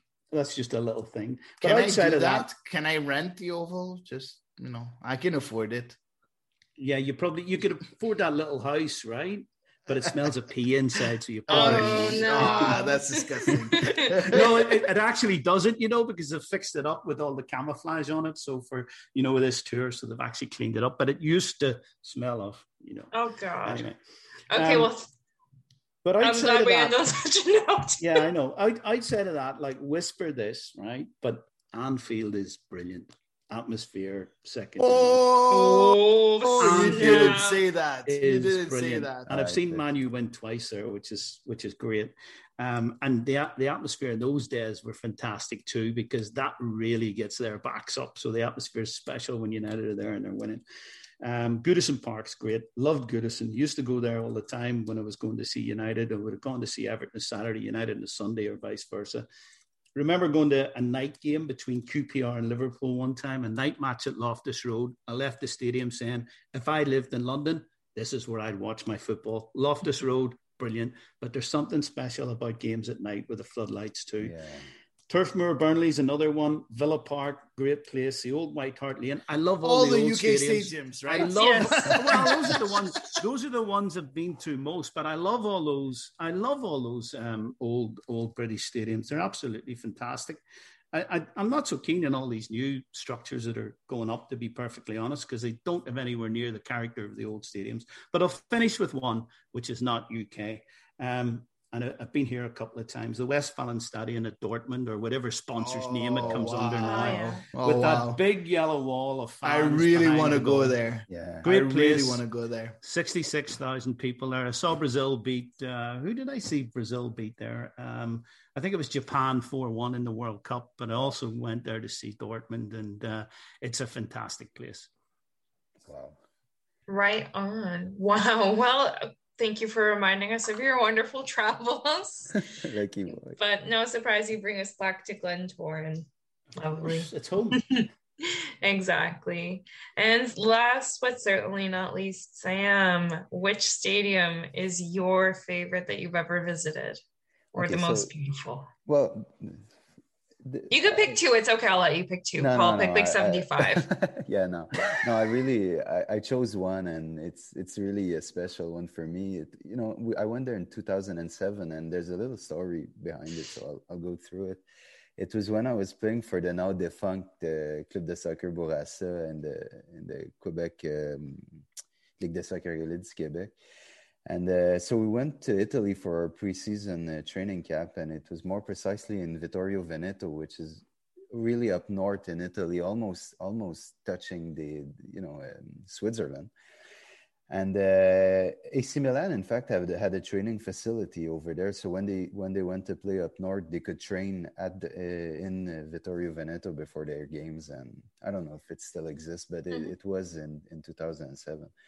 And so, we were training really hard during the time we were over there. We were living kind of that Italian life. And, sure enough, they offered us to go to San Siro to watch a game of AC Milan. And so obviously we said yes.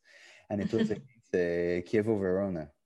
Oh, wow. Yeah, cool. It was the bottom of the bottom table team at the time. And I think they were relegated that year.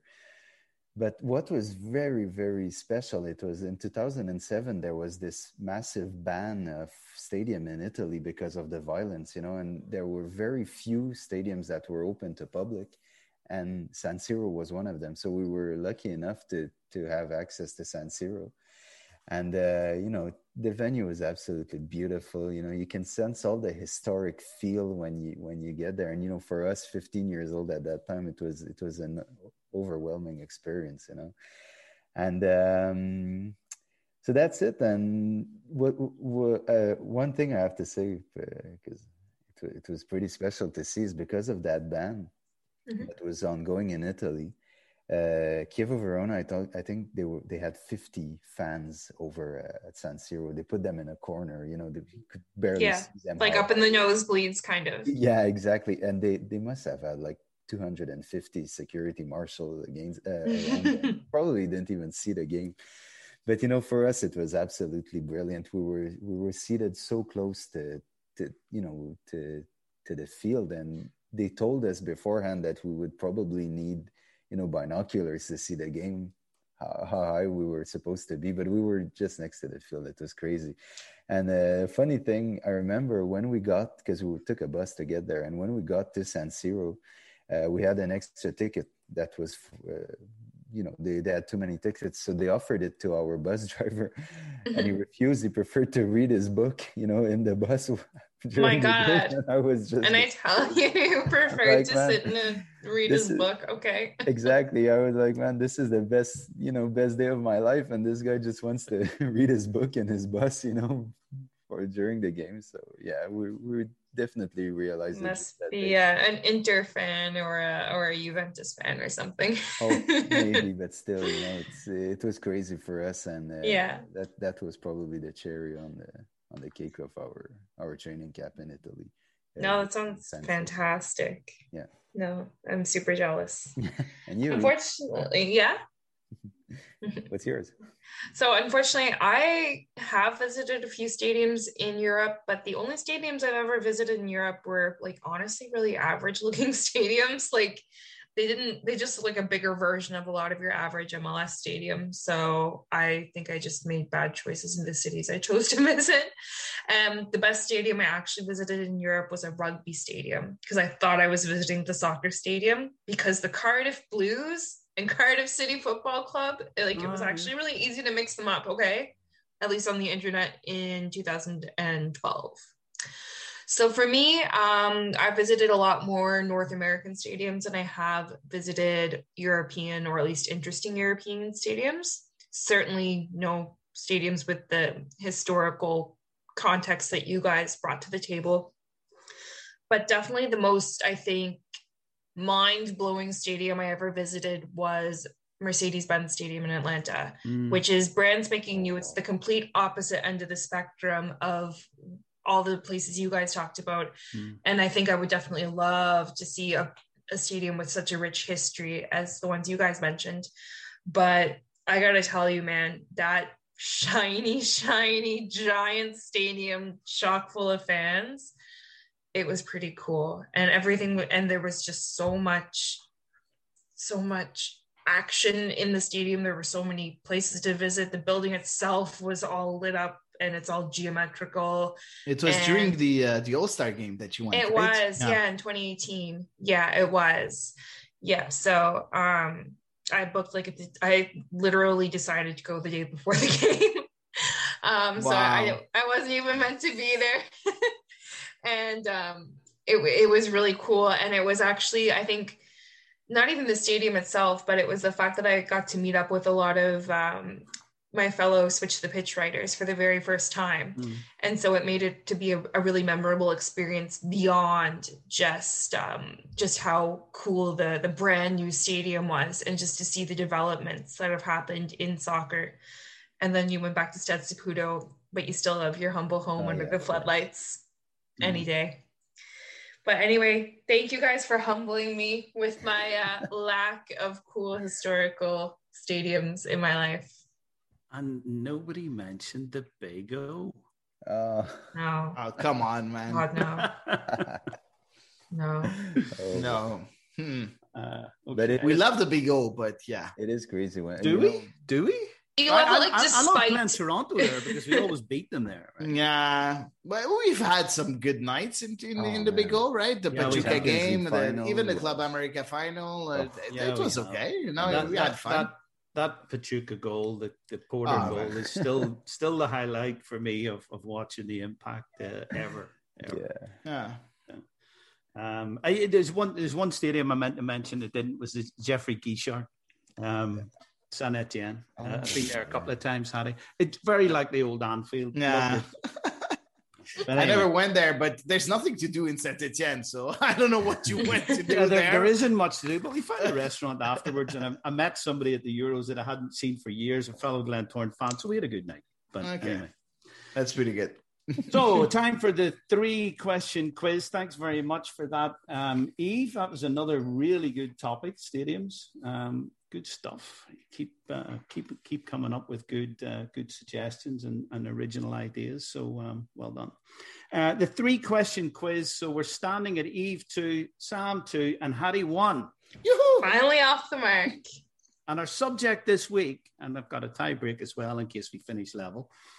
Our subject this week is our Nashville experience. Like the game that we played against Nashville last year? Okay. Something like that, but maybe a little bit more. But anyway, we'll start off with number 1, and we'll go, Eve, to you first, and then we'll go Sam, and then we'll go Harry, right? So the first question, you're right, it's a little bit difficult to find questions in Nashville for obvious reasons, right? But the first one, the 1-0 defeat to Nashville, Eve, at Red Bull Arena last season was the last time which player ever took the field for Montreal. Was it A, Orji Okwonkwo, B, Bojan Krkic, C, Jukka Raitala, D, Maxi Urruti, or E, Jorge Corrales? I'm going to say Raitala. Sam? Urruti. Harry? Urruti. It was Maxi Urruti. Okay. So 1 up to the guys. Eve, you gotta come back here in number 2, right? Reclaim my dignity. Here we go. Which player, and this will go to Sam first this time, which player had a goal disallowed in the 84th minute of last season's 1-0 defeat by Nashville at Red Bull Arena? Sam. Oh, I got to read them out, don't I? Okay, so is it A, Romel Kyoto, B, Bojan, C, Orji Okwonkwo, D, Maxi Urruti, or E, Balu Tabla? I think it was Balu. Is that your answer? Yeah, it will be my answer. Okay, Harry? Bojan, I think. You go for Bojan. And Eve? Hold on. There was Bojan. There was Bojan. Reading it out again. I think it was Bojan as well, actually. Is that your answer? Hold on. What were the choices again? Okay, it was A, Kyoto, B, Bojan, C, Okwonkwo, D, Urruti, or E, Balu Tabla. No, I don't want it to be tied, so I want to pick a different answer because someone else already picked Bojan. So I'm going to pick Kyoto because he scored the goals.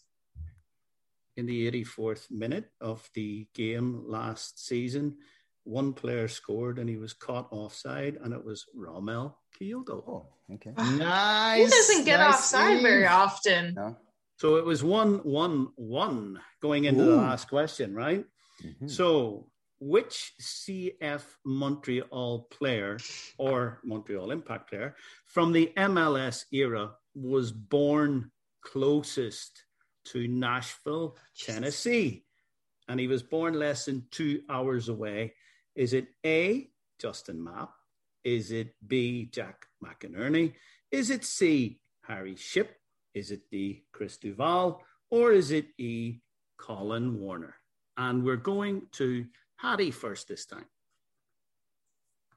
What the hell? That's a good one. I don't even know what's 2 hours like around Nashville.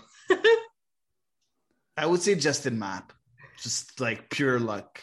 So Hattie goes for Justin Mapp. Eve. That was going to be my guess. Nobody has ever had a Southern type accent. And then I thought like Florida was kind of close. And Mihailovic is from Florida, and then he wasn't even on the list. So I'm up the creek. I'm gonna go down with Hattie's ship, Justin Mapp. Oh, you're going for the same one? Okay, Justin Mapp. I don't know. I really don't know. And Sam. I'd say Harry Ship. I gotta Google U.S. geography. Okay. Not good at it. So less than 2 hours from Nashville is Chattanooga. And that is the birthplace of one Jack McInerney. Oh, nice. Okay, at least we didn't lose. So it's 1-1-1. So the tie break, it's whoever gets the closest, right? The tie break is this. And we'll go back to Eve first, Sam second, Hattie third. So the tie break is Evan Bush sat on the bench. This has nothing to do with Nashville. Evan Bush sat on the bench as an unused substitute more times than any other Montreal player in MLS history. How many times? Eve. I'm going to say 53 times. No. I want to pick more. I'm going to say 65 times. So Eve goes for 65. Sam? I'd say 57 times. He's played a lot. Sam goes for 57. Hattie? I would go for 72. Hattie goes for 72. Evan Bush has sat on the bench as an unused sub for Montreal Impact in MLS 104. Oh my God! I win! Nice, Eddie. So 2-2. 2-2. He's been the backup forever. Big comeback by Hattie. Yeah, 2-2. I wanted to say about 90, but you guys, I'm we not joking. lowballed You guys it so hard. And I was like, okay, you know what? I'm not going to take a chance. I'm going to say 70 something. Look at his little face. Look at his little face. He looks so happy. Look. Oh yeah, Hattie. Static, man. Of course, I'm happy. Choices, Hattie. Choices. It's my time to shine again. So let's wait for the bell ring and come back with choices. Perfect. So today I have 3 choices for you. I tried to make them difficult, but it's been hard in the past few weeks. I think I haven't done them too difficult for you. So I tried to change the tide a bit today. Thanks. So let's start with the first one. So you're Wilfried Nancy, and you want to choose your 3 center backs for the game against Nashville, knowing Louis Binks is injured, and unfortunately, Kiki Struna is not available for you guys. Along with Miller and Camacho, would you choose Waterman, or would you try Zoran Basong as a central defender? Can I go first? Yeah, go ahead, Sam. Okay, I'd go back with Waterman, and I think when you've had a bad game, you know exactly what you did wrong, and the best way I think for a player to get his flow back, his vibe back, is to go right back into it, not think about it too much. And he's going to make his own opportunity. If he messes up, then it's on him. But I think he should be given the opportunity to go right back out there and cement his spot and prove that it was just a roadblock, and he's a good player. Eve? I was going to say the exact same thing. Like to a T, there's nothing better for less than satisfactory performance than getting right back on the horse and correcting what you could have done better. And as well, Zoran Basong, central defender, is not really his first position. No, so we always he can play there. Yeah, he can. Yeah, and did he come into that for the under 23s? I think he might have. No. Okay, he just came in on the left back. Yeah, but he also played in the midfield also. Right. It was everyone kept getting injured in the center back. Yeah. But, knowing, Paul, that a lot of analysts were saying after the game that Waterman doesn't have the level required to play in MLS, would you agree with Sam and Eve, or would you go with Zoran Basong? I think I agree with Sam and Eve. And I think what I'd say about Basong is this. I think he's going to be a good left-sided defender. He could be a good centre-back too. But I think what I have to say about him at this stage, don't forget, this guy's never really played a senior game in his life. He's never played a league game in his life. So when he plays his first one, I kind of want it to be at left back because that's his position. And the other side of the argument as well is anybody can have a bad game, especially first game of the season. I think it would be very, very harsh to kind of condemn. I know that's probably too strong a word, but condemn Joel Waterman for that one bad performance. I think he deserves another chance. And hey, he got an assist on Romel Kyoto's goal. I'm one of the biggest. He's got 2 assists. He's got 2 assists. First MLS game last season and first MLS game this season. Stats man at it again. There you go. Lucky. No, but yeah, I think that people were a bit too harsh on Waterman. Yes, he made a few mistakes, but he did well in a few situations also during. Yeah, but he had a bad game. He had a bad game. He was culpable. It's just everyone else had a really, really good game. Exactly. So let's move on with the second choice, guys. Would you rather lose versus Nashville 1-0? Win versus Nashville 1-0 with an own goal scored by Nashville, then draw against Columbus with a very defensive shape? Or would you rather 2 narrow losses versus Nashville and Columbus with a very entertaining football? I want results. I'm sorry. I want points. I want to climb up those. So 1 point. GD rankings no, I'm joking about the rankings. I don't really care that much. I want points. So 1 point is better than 0, even if we play very defensively. Even if it's ugly. Yeah, sometimes you got to grind them out. Sam? Yeah, I have to agree. with you because and I think people underrate a lot the early season points you can pick up, and you're not running after points at the end of the season. So yeah, even if it's not nice, we have so long of a season to improve. So if we have 2 poor results, but we pick up a point, I'd be happy with. Yeah, well, not happy, but it would be better than losing both games. Got to keep the momentum going. Got to get the points on the board.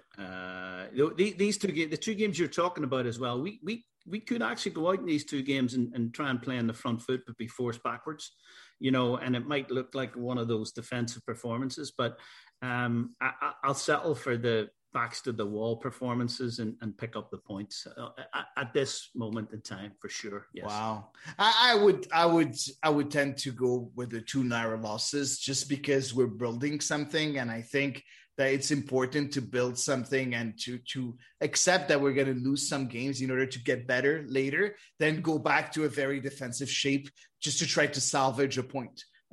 That's my opinion. If I look at the grand scheme of things, I would have chosen the other. So what you're talking power about to you to being able to see beyond it. What you're talking about then is actually setting yourself up to be defensive. Yes, that's what you're talking about.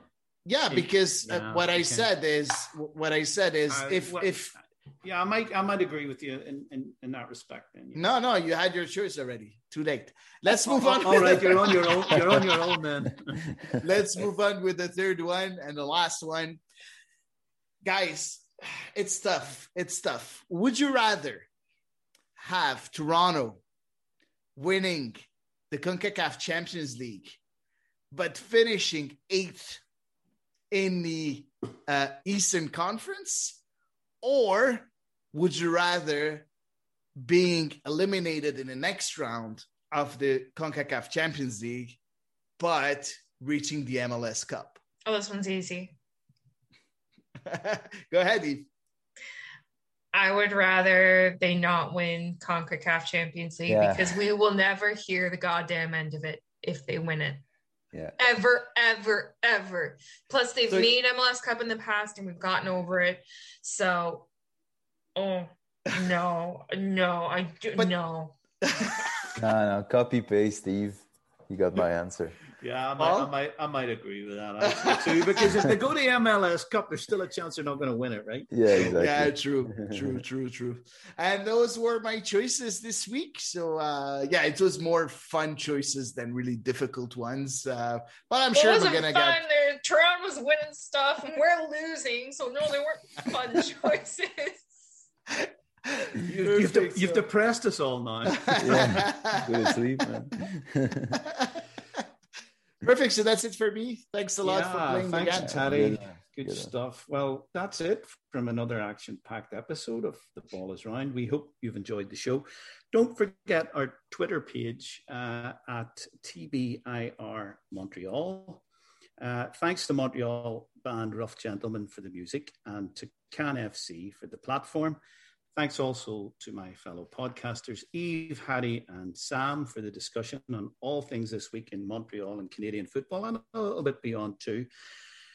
I'm Paul Vanson. Just before we leave you this momentous and challenging week for the world of football, I'd just like to take a moment to underline what this game means to so very many people the world over, something that the greedy parasites who plague our sport will never, ever, ever understand. It's a quote from the late Sir Bobby Robson.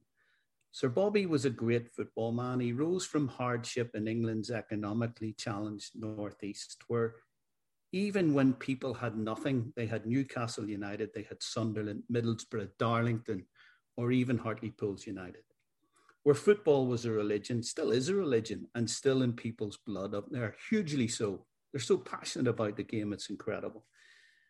The area has produced so many great players, the Charlton brothers, their uncle Jackie Milburn, Len Shackleton, and in more modern days, Brian Robson, Peter Beardsley, Michael Carrick, Paul Gascoigne, Alan Shearer. Here's what Sir Bobby had to say. What is a club in any case? Not the buildings or the directors or the people who are paid to represent it.